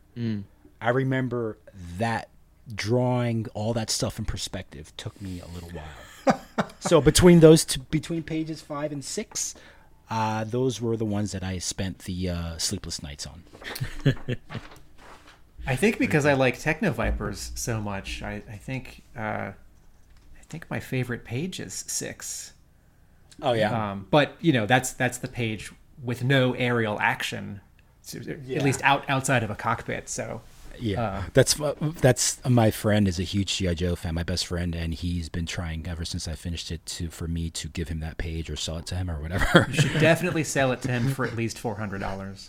I don't know. I feel like I'm taking advantage of him since he's my best friend. Or maybe I'll trade it to him for like a toy or something. Any less, and maybe he's taking advantage of you. Yeah. Okay, cool. Let's move on to Error Detected. Error detected. Error detected. No prize incoming. All right, I'll start on page 19. This is the second to last page. The final panel. We're looking down at the Sky Striker as it's flying angled toward us. And then below it is the flag, because I see part of a 9 for 99. And the entire ocean that we're looking at, that the flag, because we're looking down past a plane at an aircraft carrier, the entire ocean is in fact a photograph of the sky. And I guess my no prize is that the ocean reflects the sky. But nice. And then on page 17, in the second to last panel, right? It's the hurricane's coming toward us, and there's a jet behind it which has just fired 2 missiles, and the Vapor is saying, "Where did that stealth come from?" But the jet behind it is the Conquest, and when I read this, I wasn't sure if that should be the stealth, or if the stealth is like off panel, and that's sort of the surprise of the Vapor, is that sort of he can't see it either. And I'm sorry to say I don't have a no prize for this. I wondered if I'm reading this wrong, or if something in the art or the dialogue here is glitchy. I am just as confused as you are. I have no idea, and I can't recall. In the dialogue, on the next page as well, it says, "Thanks for saving my bacon, buddy," because he can't remember Ghost Rider's name, and he replies, "No problem, Slipstream." So it does imply that from the dialogue that it is the stealth that has saved the Conquest. I've got one more, which is page 1415. The final panel of page 14, wordless, no dialogue, no sound effects. Conquest is launching a missile, which is very big in the panel close to us. Mm-hmm. And I don't have my Conquest in front of me, but I recall each wing gets 2 yellow missiles and a gray bomb or external fuel tank, I'm not sure. Mm-hmm. So it's just launched one of its yellow missiles, and then on the next panel, on the next page, first panel of the next page, it appears to have a full complement of its missiles. That I raise my hand. That must be my fault. So my no prize is that in the game that where the story is just a game that I'm imagining as I'm holding my toys, right? It's like these vehicles have, it's like Metalhead firing missiles in the Deke episodes. He fires his missiles and then he has more missiles, right? Mm-hmm. So, the Conquest fires a missile and then I just grab a piece of plastic and I stick it back on and then I fire another missile. Okay. The one that I spotted was just a speech balloon, which is pointing at the wrong place. So it is on. I'll have to figure it out. So I think it's 16. The bottom panel has got 2 rattlers with the Conquest behind them, and there's a speech bubble pointing at the Hurricane. And the speech bubble says, "Lost lock on one of them, and now I have a Hurricane on my 6." Which I think should be pointing towards the Conquest, but these things. I've got half of an error detected on. I'm doing this sort of scratches my nerd itch, but it also makes me sad because I want to be positive. Anyway, on page 6, the aforementioned page 6, which introduces the Techno Viper, in the first panel. I think the Techno Viper is talking. I think he's saying, "I've got a glitch in my targeting system," mm-hmm. And the outline of the word balloon is one of those it's coming from a radio word balloons. So there are wiggly lines to show that it's coming from a speaker. Right. So I usually that means that we're hearing. It's like that points to sort of the earpiece of this, I guess, Techno Viper. Mm-hmm. But I think he's saying it, so I guess he's saying it, and I don't know, he's radioing it to them. And then similarly in the next panel, I think he's continuing to observe while I'm offline, while my missiles are offline, someone else is going to have to do the missiles. Do you acknowledge someone else? And then in the next panel, he says, "I've got you covered, number 2."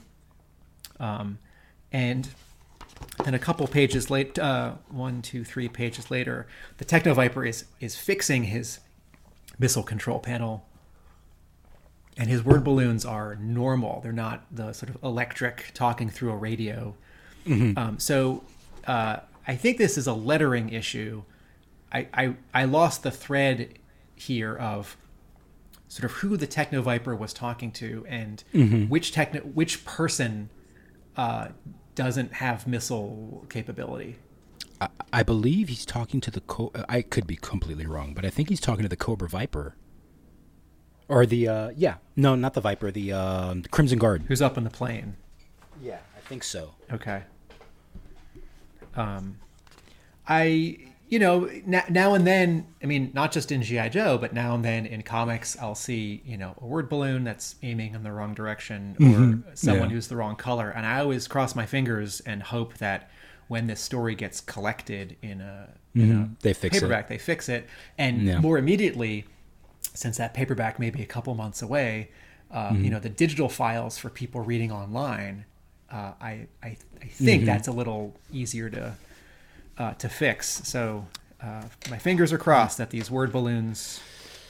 Yeah, I mean, it just all depends on how much time and how much of the team they can devote to that stuff, But they should. Yeah, I'm I not know gonna that make excuses for them. They have before tried to fix stuff in between the individual issues coming out and the trade. That's good. I don't have the trades because I have the issues. So I should also add, if they have fixed mistakes, thank you. I didn't notice, but thank you. Thank you, team. I think there was a Rob Atkins was talking about the time in Snake Hunt when there were some G.I. Joes coloured to look like Cobra troopers that are clambering on top of a vehicle, and that they didn't catch that in time for print, but we're going to try and fix it for the trade. And I imagine that the trade is probably still a little ways off because I don't think we've even had the Snake Hunt trade come out yet. So I think there's time to do it. Yeah. Cool. Going back to a top line reaction, I know I've said this before. I love Hama's ongoing story, right? The soap opera, the world building, the B plot and C plot that then becomes the A plot a couple months later. I love the cliffhangers. Hama is particularly strong with single issue stories, and I always find those satisfying. The original special missions, the more recent special missions, Untold Tales, the very occasionally issue just inside the IDW run, which ends up being self-contained. And I don't give these to people to read because I don't know random family members and strangers who want to read a G.I. Joe comic in 2021, but we do sell it at my store. But it's these self-contained issues that I would enjoy giving to people to read. Yep. Okay, let's move on to Hammer Time. Stop. Hammer time. Time to beat the soles of your boots with my face. Sucking chest wounds, red ninjas, brain scanners, rubber oozes, blue ninjas. And then some more sucking chest wounds. Hammer time. So this is a segment where we look at any sort of recurring motifs that Larry likes to employ in his stories and turns of phrase and so on. I think across this issue, there's just there's a number of things around sort of the specificity of all of the ordnance that is being used and the colloquialisms and the jargons that are being employed. There's even a lot of editor call outs in this issue, sort of to try and explain some of them. But the one that I'll hone in on is the specific turn of phrase of Winchester, which has fast become one of his favourites to denote that someone is running dry on their armaments. And I think it might even occur 3 times in this issue, or at least twice. But one of his new favourite terms of phrase that we've seen over the last few issues. Was there anything from you, Tim? Yeah. Deep Six saying, but be warned, one of the triple ejector racks for the MK-82s caught flak damage, and there's no time to swap it out. You're carrying 3 bombs that might not pickle. Copy. This is more a plot point than it is a little turn of phrase. But Hama creating a small problem or deficiency, which a character, specific to like weapons or gear, right? Like the radio's broken, but not even that general, right? It's like the antenna got snapped, something like that. And then later on, Ace may or may not be able to drop this ordnance. And then again, generally in the story, sort of the choreography of which plane is where, who has to cover who, and who's out of ammo. And then on to colloquialisms.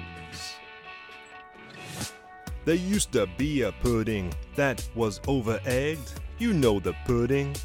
You know the pudding. At first it was British, but then it was Commonwealth. You know the pudding.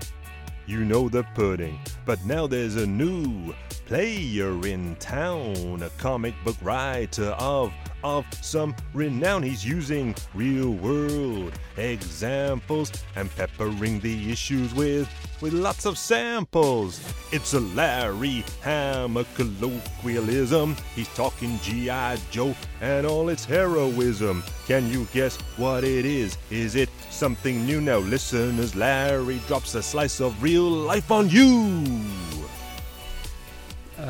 Well, Slipstream mentions Yo Joe Cola on the second to last page. Is that a Hamaism or is that colloquialism? It's a drink. I mean, we have. I don't think we've seen it referred to in a bit.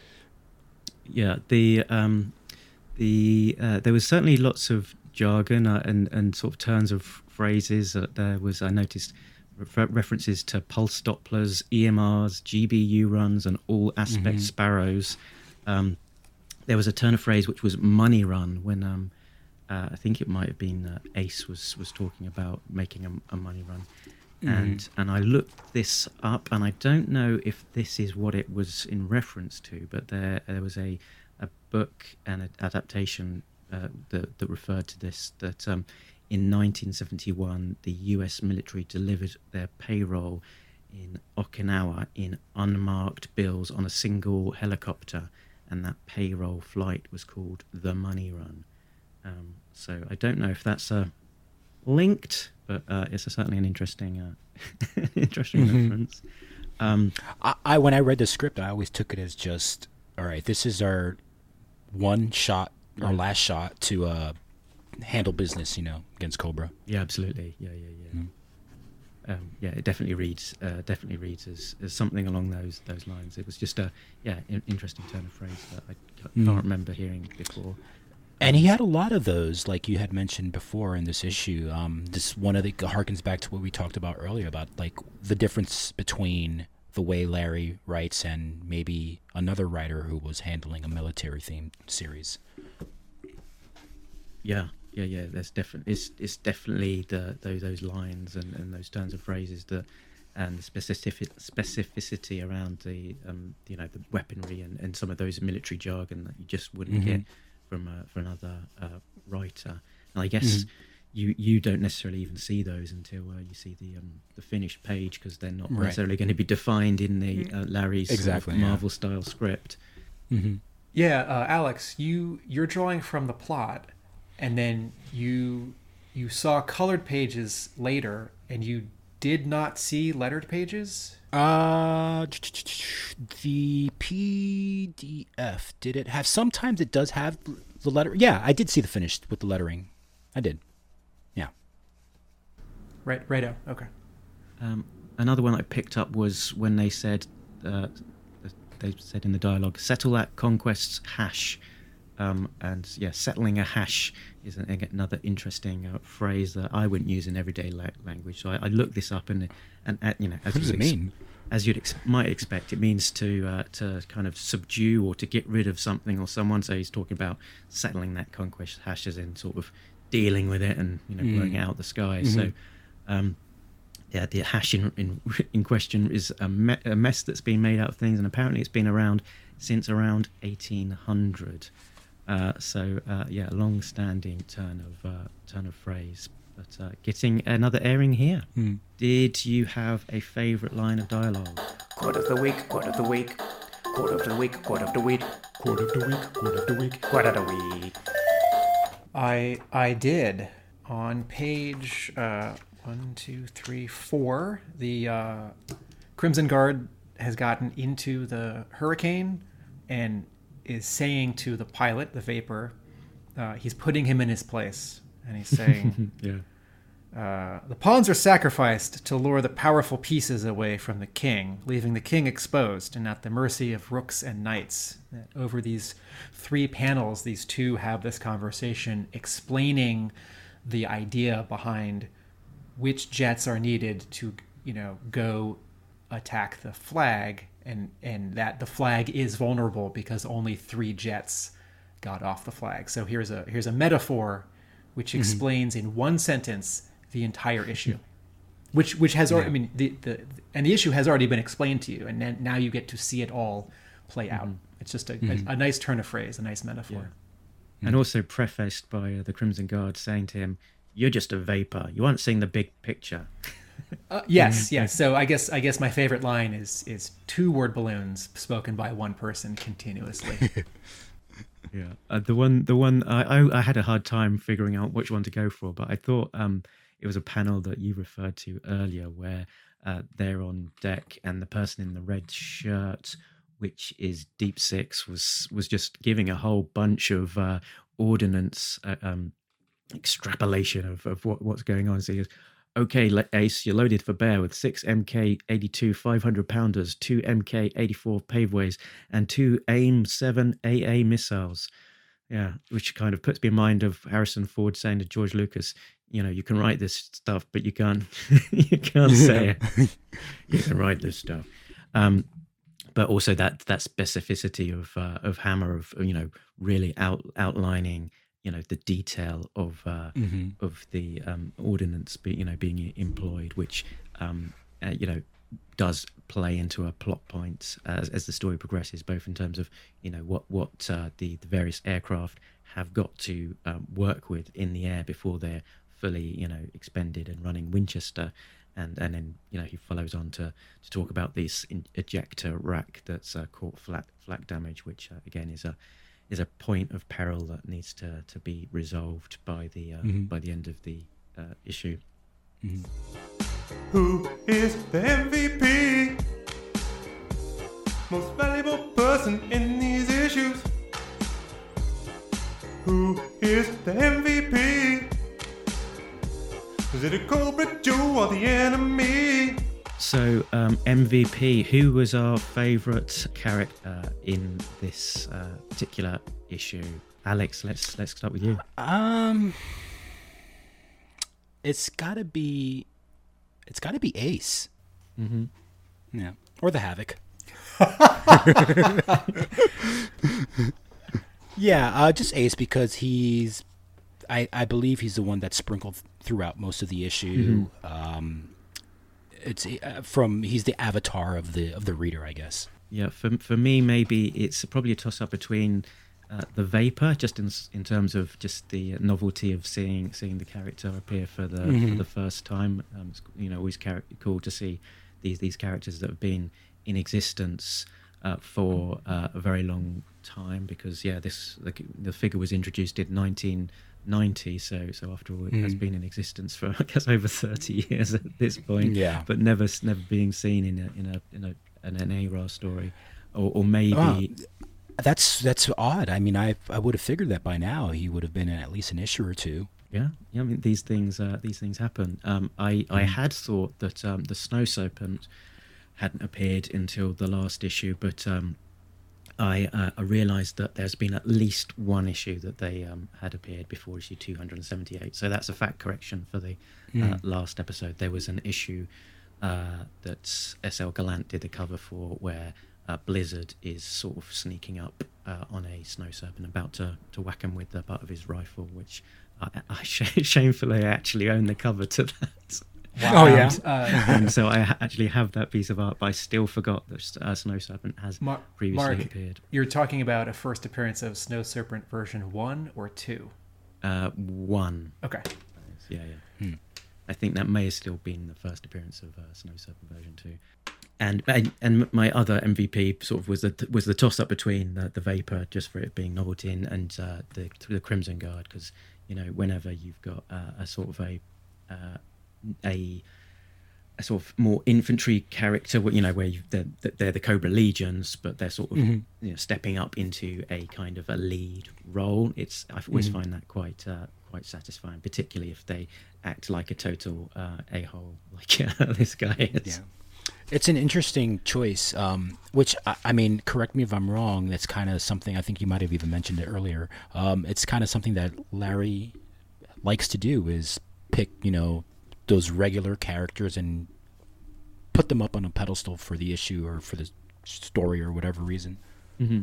Yeah, and I think it works. My MVPs are Falcon and Scoop, because for them to get from the deck of the Flag behind Keelhaul and Shipwreck, right, when the whole thing's on fire, to the cockpit of the Havoc, right? The story. My actual MVP is the Techno Viper, because I love purple. Yeah, and I lightly desperately always want to see all these various Vipers doing very specifically what the toy sort of has them doing. So I want to see Techno Vipers fixing things. I don't mean like computer fixing things. They come with a giant wrench, like fixing a tank. Yeah, and to have this Techno Viper fixing the missile launcher, but also operating the missile launcher, and then that he's checking in with someone else. It's like, well, my missiles aren't working. What about you? And then later on, an undetected stealth fighter, right? Like, oh, there must be 3 jets up there, right? So he's reading the tea leaves, or I guess he's actually figuring out the evidence. But then he gets this dramatic line of dialogue. He's on his knees, which has body language I really like, how he's down to fix the control panel. But I have to get it up and running, or our launch base is doomed. I love seeing the Techno Viper. I love that he gets to do several things, and he's a bad guy, and he doesn't make it out of the story. So the arc is complete. Yeah, very good.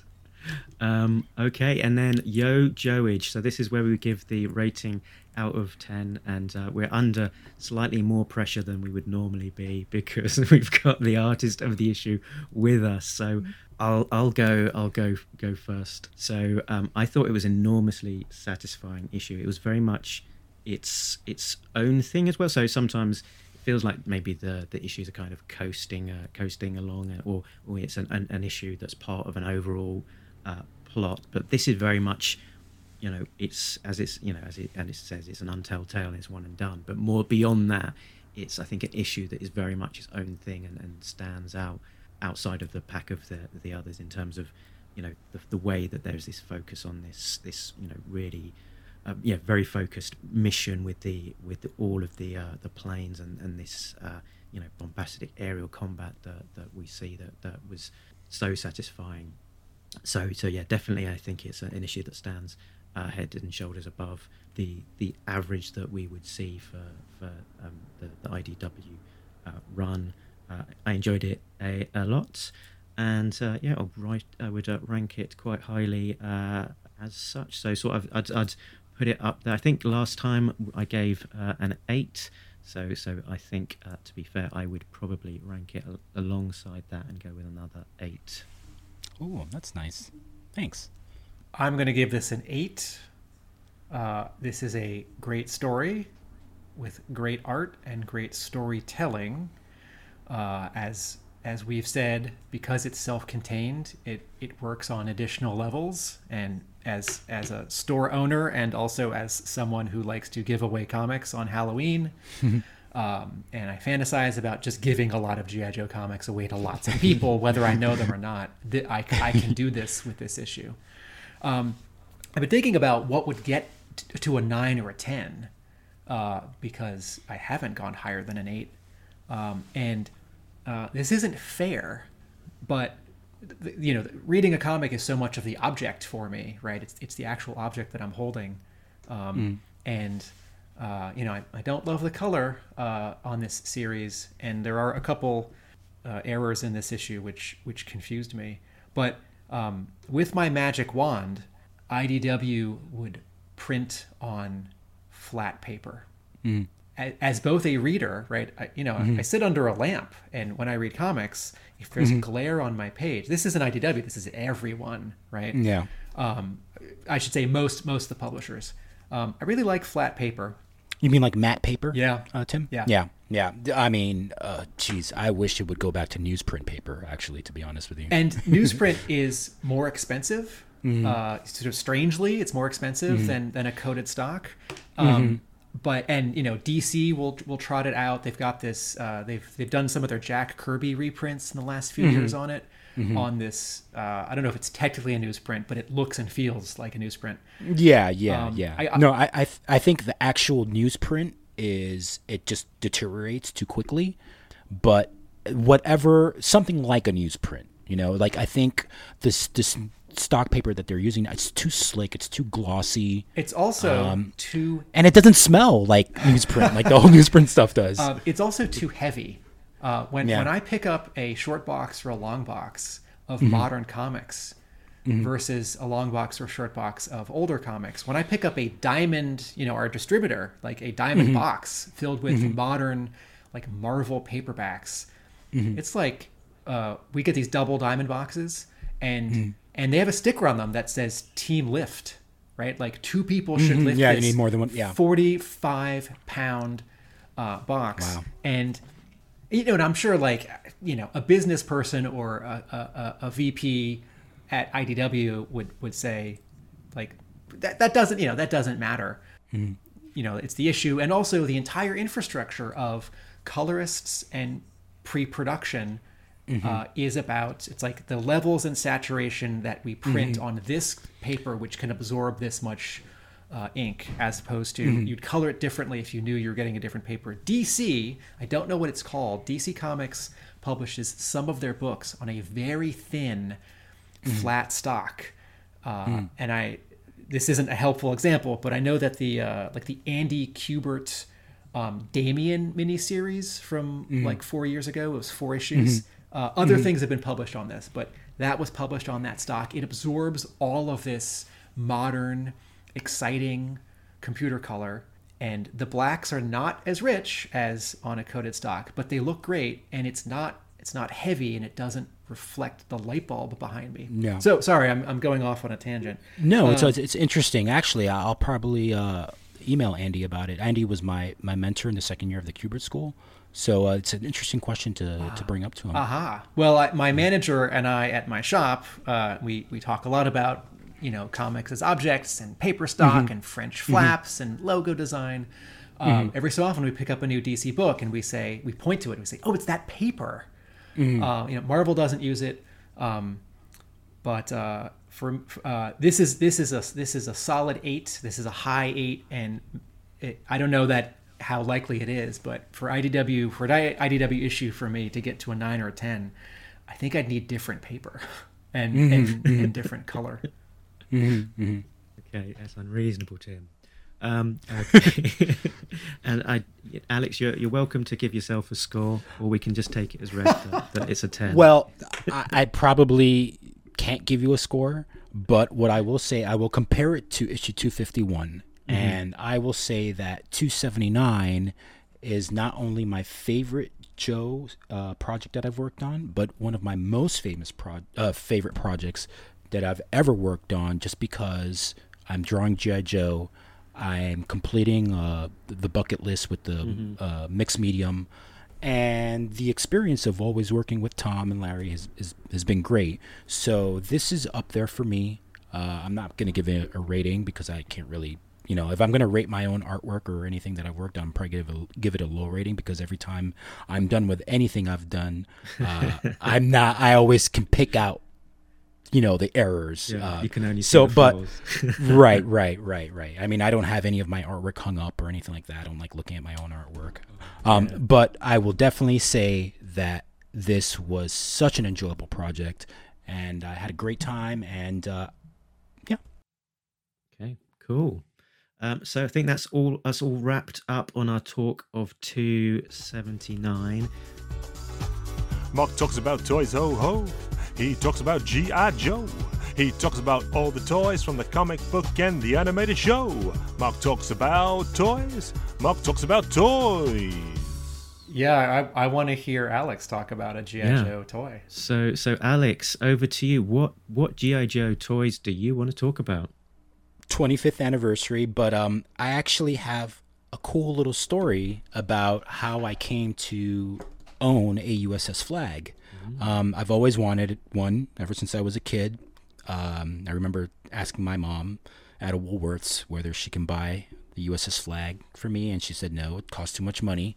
So my friend Bobby, who I believe owns one of the, he's definitely in the top 10 as far as largest G.I. Joe action figure Real American Hero collections, and this guy has 3 USS Flags.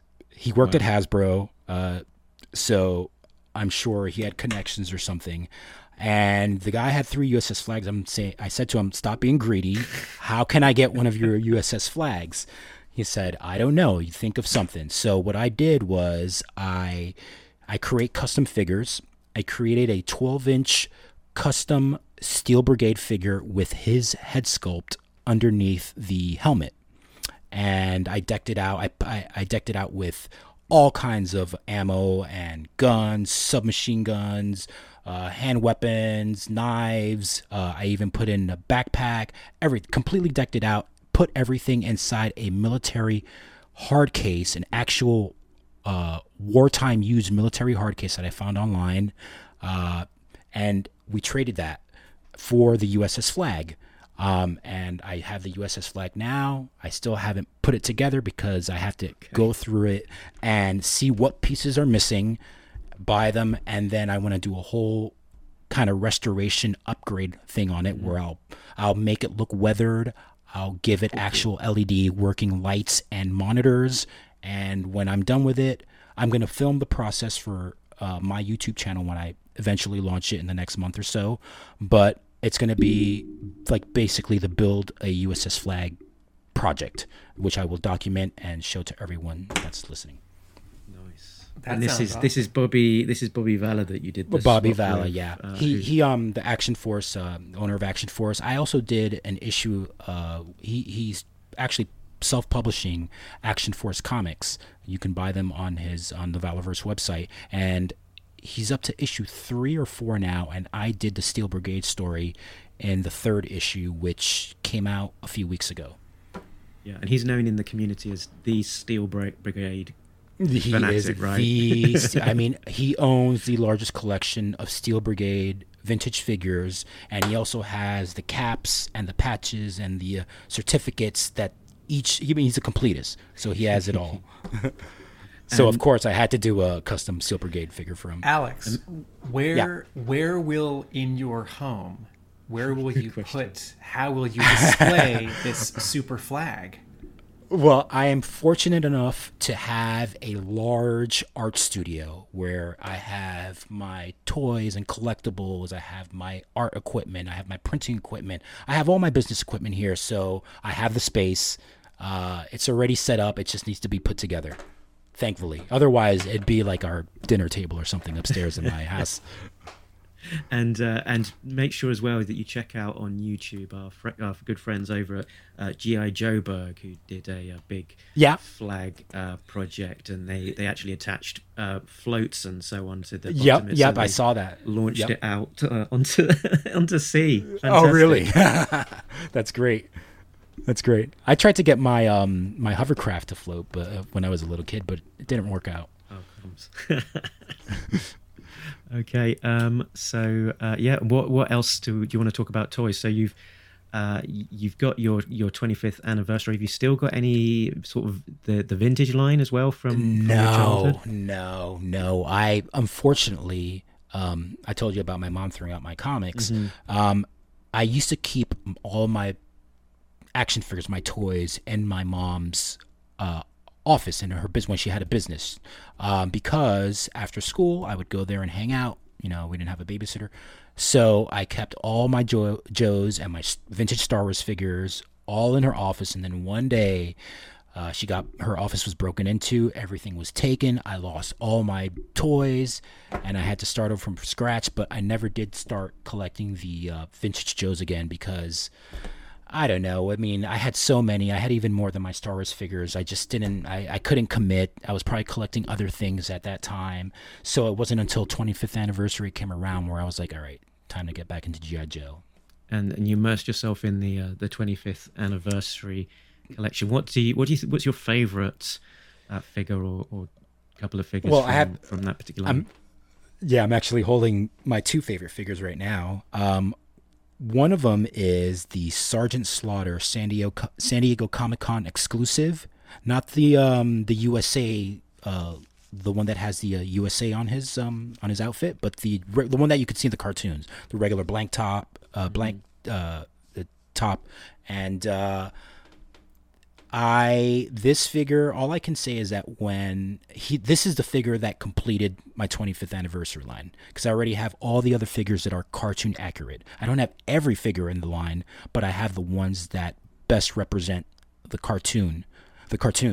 So this figure was the last one I needed, and maybe about 5 years ago, he was going for about $120, something like that. And last year, I was snooping around, the internet to see if I can buy one, and they were going for like $250, something like that. They had basically doubled in value in the last 5 years. And I was like, no, I can't do that right now. I can't spend $250. I had a fan of my comic book work reach out to me who also happens to be a toy grader.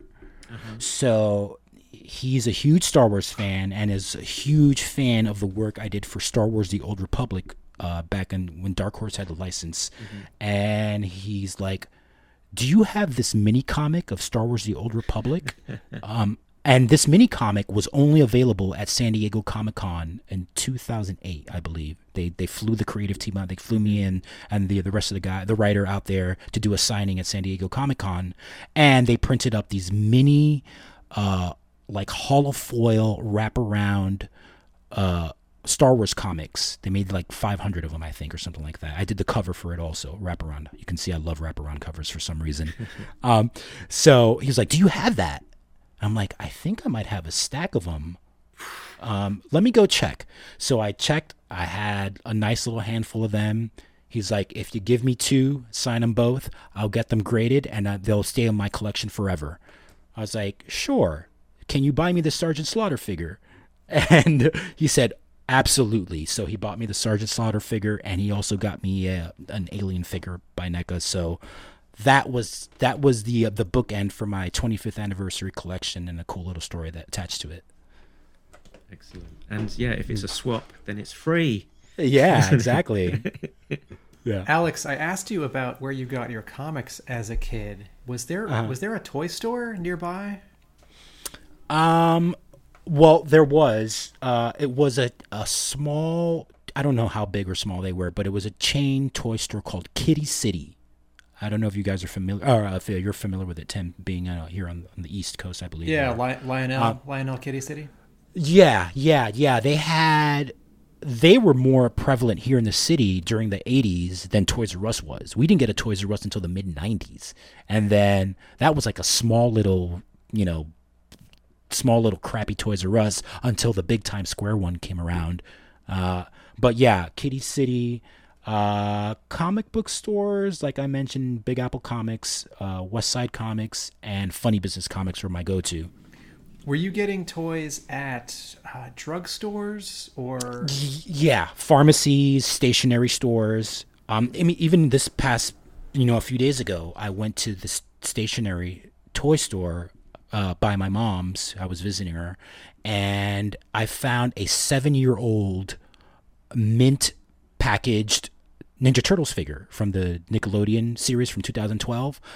And the guy's like, I think we might have more of these. I'm like, do you realize that this figure's about 7-8 years old already? He's like, oh, no, I didn't realize that. So it's like, what a gem you could find, like someplace that I never thought they would have like a toy this. I mean, it's not that old, but I was definitely the local toy store guy growing up. we didn't really have big chain stores, like I mentioned, like a Toys R Us. Kitty City was here for, 3, 4, 5 years, and then it was gone. Then after that, and even before that, it was buying these kinds of toys at the local toy shops, pharmacies, and stationaries. And this is New York City, just to clarify. Yep. Yeah, which is strange. Were you were you allowed to go on the subway or the bus by yourself at an early age? Not until I was, I think, like 13. Okay. My mom did not even allow us to go to Central Park with unattended. Okay. Because, for kids in the suburbs, the only way to get to the comic or bookstore is if, your parent drives you. Yeah. No, because I've been collecting toys ever since I was a kid. I never really stopped. I took a little break in the early 2000s because I became so frustrated with transforming the Masterpiece Transformers that I was like, I don't want to deal with toys anymore. And I sold everything. But I've always collected toys.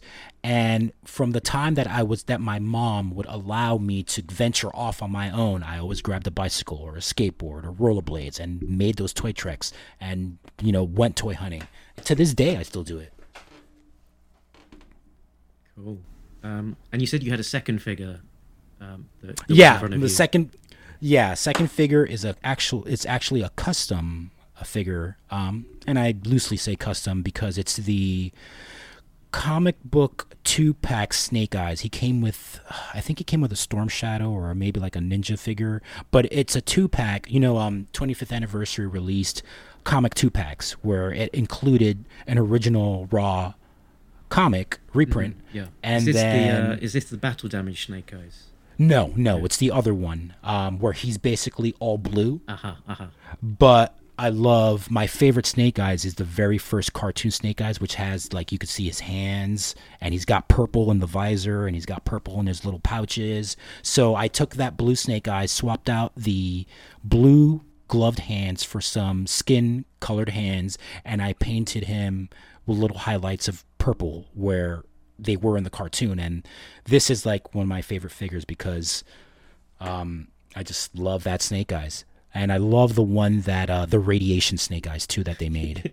That's like so niche. I know, but that series is what made me fall in love with G.I. Joe. Like I said before, the comics, I know the comics came out a little bit before them, but I wasn't that hip to reading comics just yet. Mm-hmm. So the cartoons were, and that first series, to this day, I think is the best thing that G.I. Joe cartoons has ever done. Maybe aside from Resolution, the 1 hour little 1 hour special animation thing that they did. Yeah, that's fantastic too. Very good. You'll have to shoot me a photo of your custom. Yeah, definitely. I'll drop it in on the social media and the definitely when we put that together. Sure. Cool. Yeah, I think. We've been talking a long time, but it's as always, it has flown by. So we probably have to wrap up as much as I'd think. I'd love to keep on talking. We've taken up enough of your day. No. It's a pleasure to be here. Thank you guys for inviting me, and hopefully, if I work on another G.I. Joe project relatively soon, you guys will have me back. Yeah, it would be an absolute privilege to have you back, as it has been to have you on the show today, and it's been great talking to you, seeing behind the scenes on your art processes as well. That's been very interesting to hear, and just get sort of some of the stories from your side. As we both love hearing about the process of how these things come together, because comics are complicated and they're hard work, and sometimes you just breeze through a comic and you forget about all of the effort and work that's gone into making the thing. Yeah, it is a tough industry to get into, but to maintain. There's a lot of networking that you have to do, a lot of not politicking, but you have to pick and choose your spots. You have to become familiar with people's personalities, editors' personalities, and like I mentioned before, first year of the Kubert School, we had a student body of 200, and by the third year, I think we were down to like 30. So, the tough stick around. Yeah. Wow. So where can if people want to find out more about you and your work, where can people best find you? You can find me on Facebook, Alex Sanchez art page. I have an art page there. You can find me on Instagram at Ironhead77. I'm pretty active on both. And then I also have a Friday toy review show with a couple of other buds called the Infinity Equation Podcast. It's on Fridays here in the States at 8 p.m. Eastern. And we talk about toys, toy news of the week, and we talk about our toy hauls. We get into movies a little bit. We get into comics. I'll be launching my own YouTube channel called Studio Tizzy in the next month or two. Right now I'm in the middle of putting together all the content, and you can find me on there, on all those places. Excellent stuff. Tim, where can people find more about you and your book project? Facebook, A Real American Book. Instagram, A Real American Book. Best of all, arealamericanbook.com. Check the index, because the blog goes back 8 years. And if you want to find out more about Talking Joe, the best place to go is talkingjoe.co.uk is our website, and that has got the links to the Facebook page where we're always having interesting discussions, the Twitter page, Instagram, and the newly launched Patreon. So thanks to Jay, Sam, and Richard, our Patreon backers. They are able to receive some exclusive content as well as early access to all of the latest stuff. So I think that is us done. We will be back possibly in 2 weeks to talk about the next issue of ARA, which will be 280.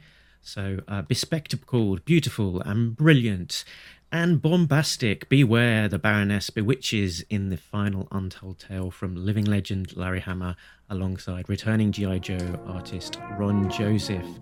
But before then, we will be back talking Disavowed from Devil's Due 2002, issues 14 and 15. When all said and done, you can catch us down the road. Because we've been Talking Joe. And we're all out of Joes. But we could keep on talking forever, it feels like. Laters. Bye, guys. Thanks again, Alex.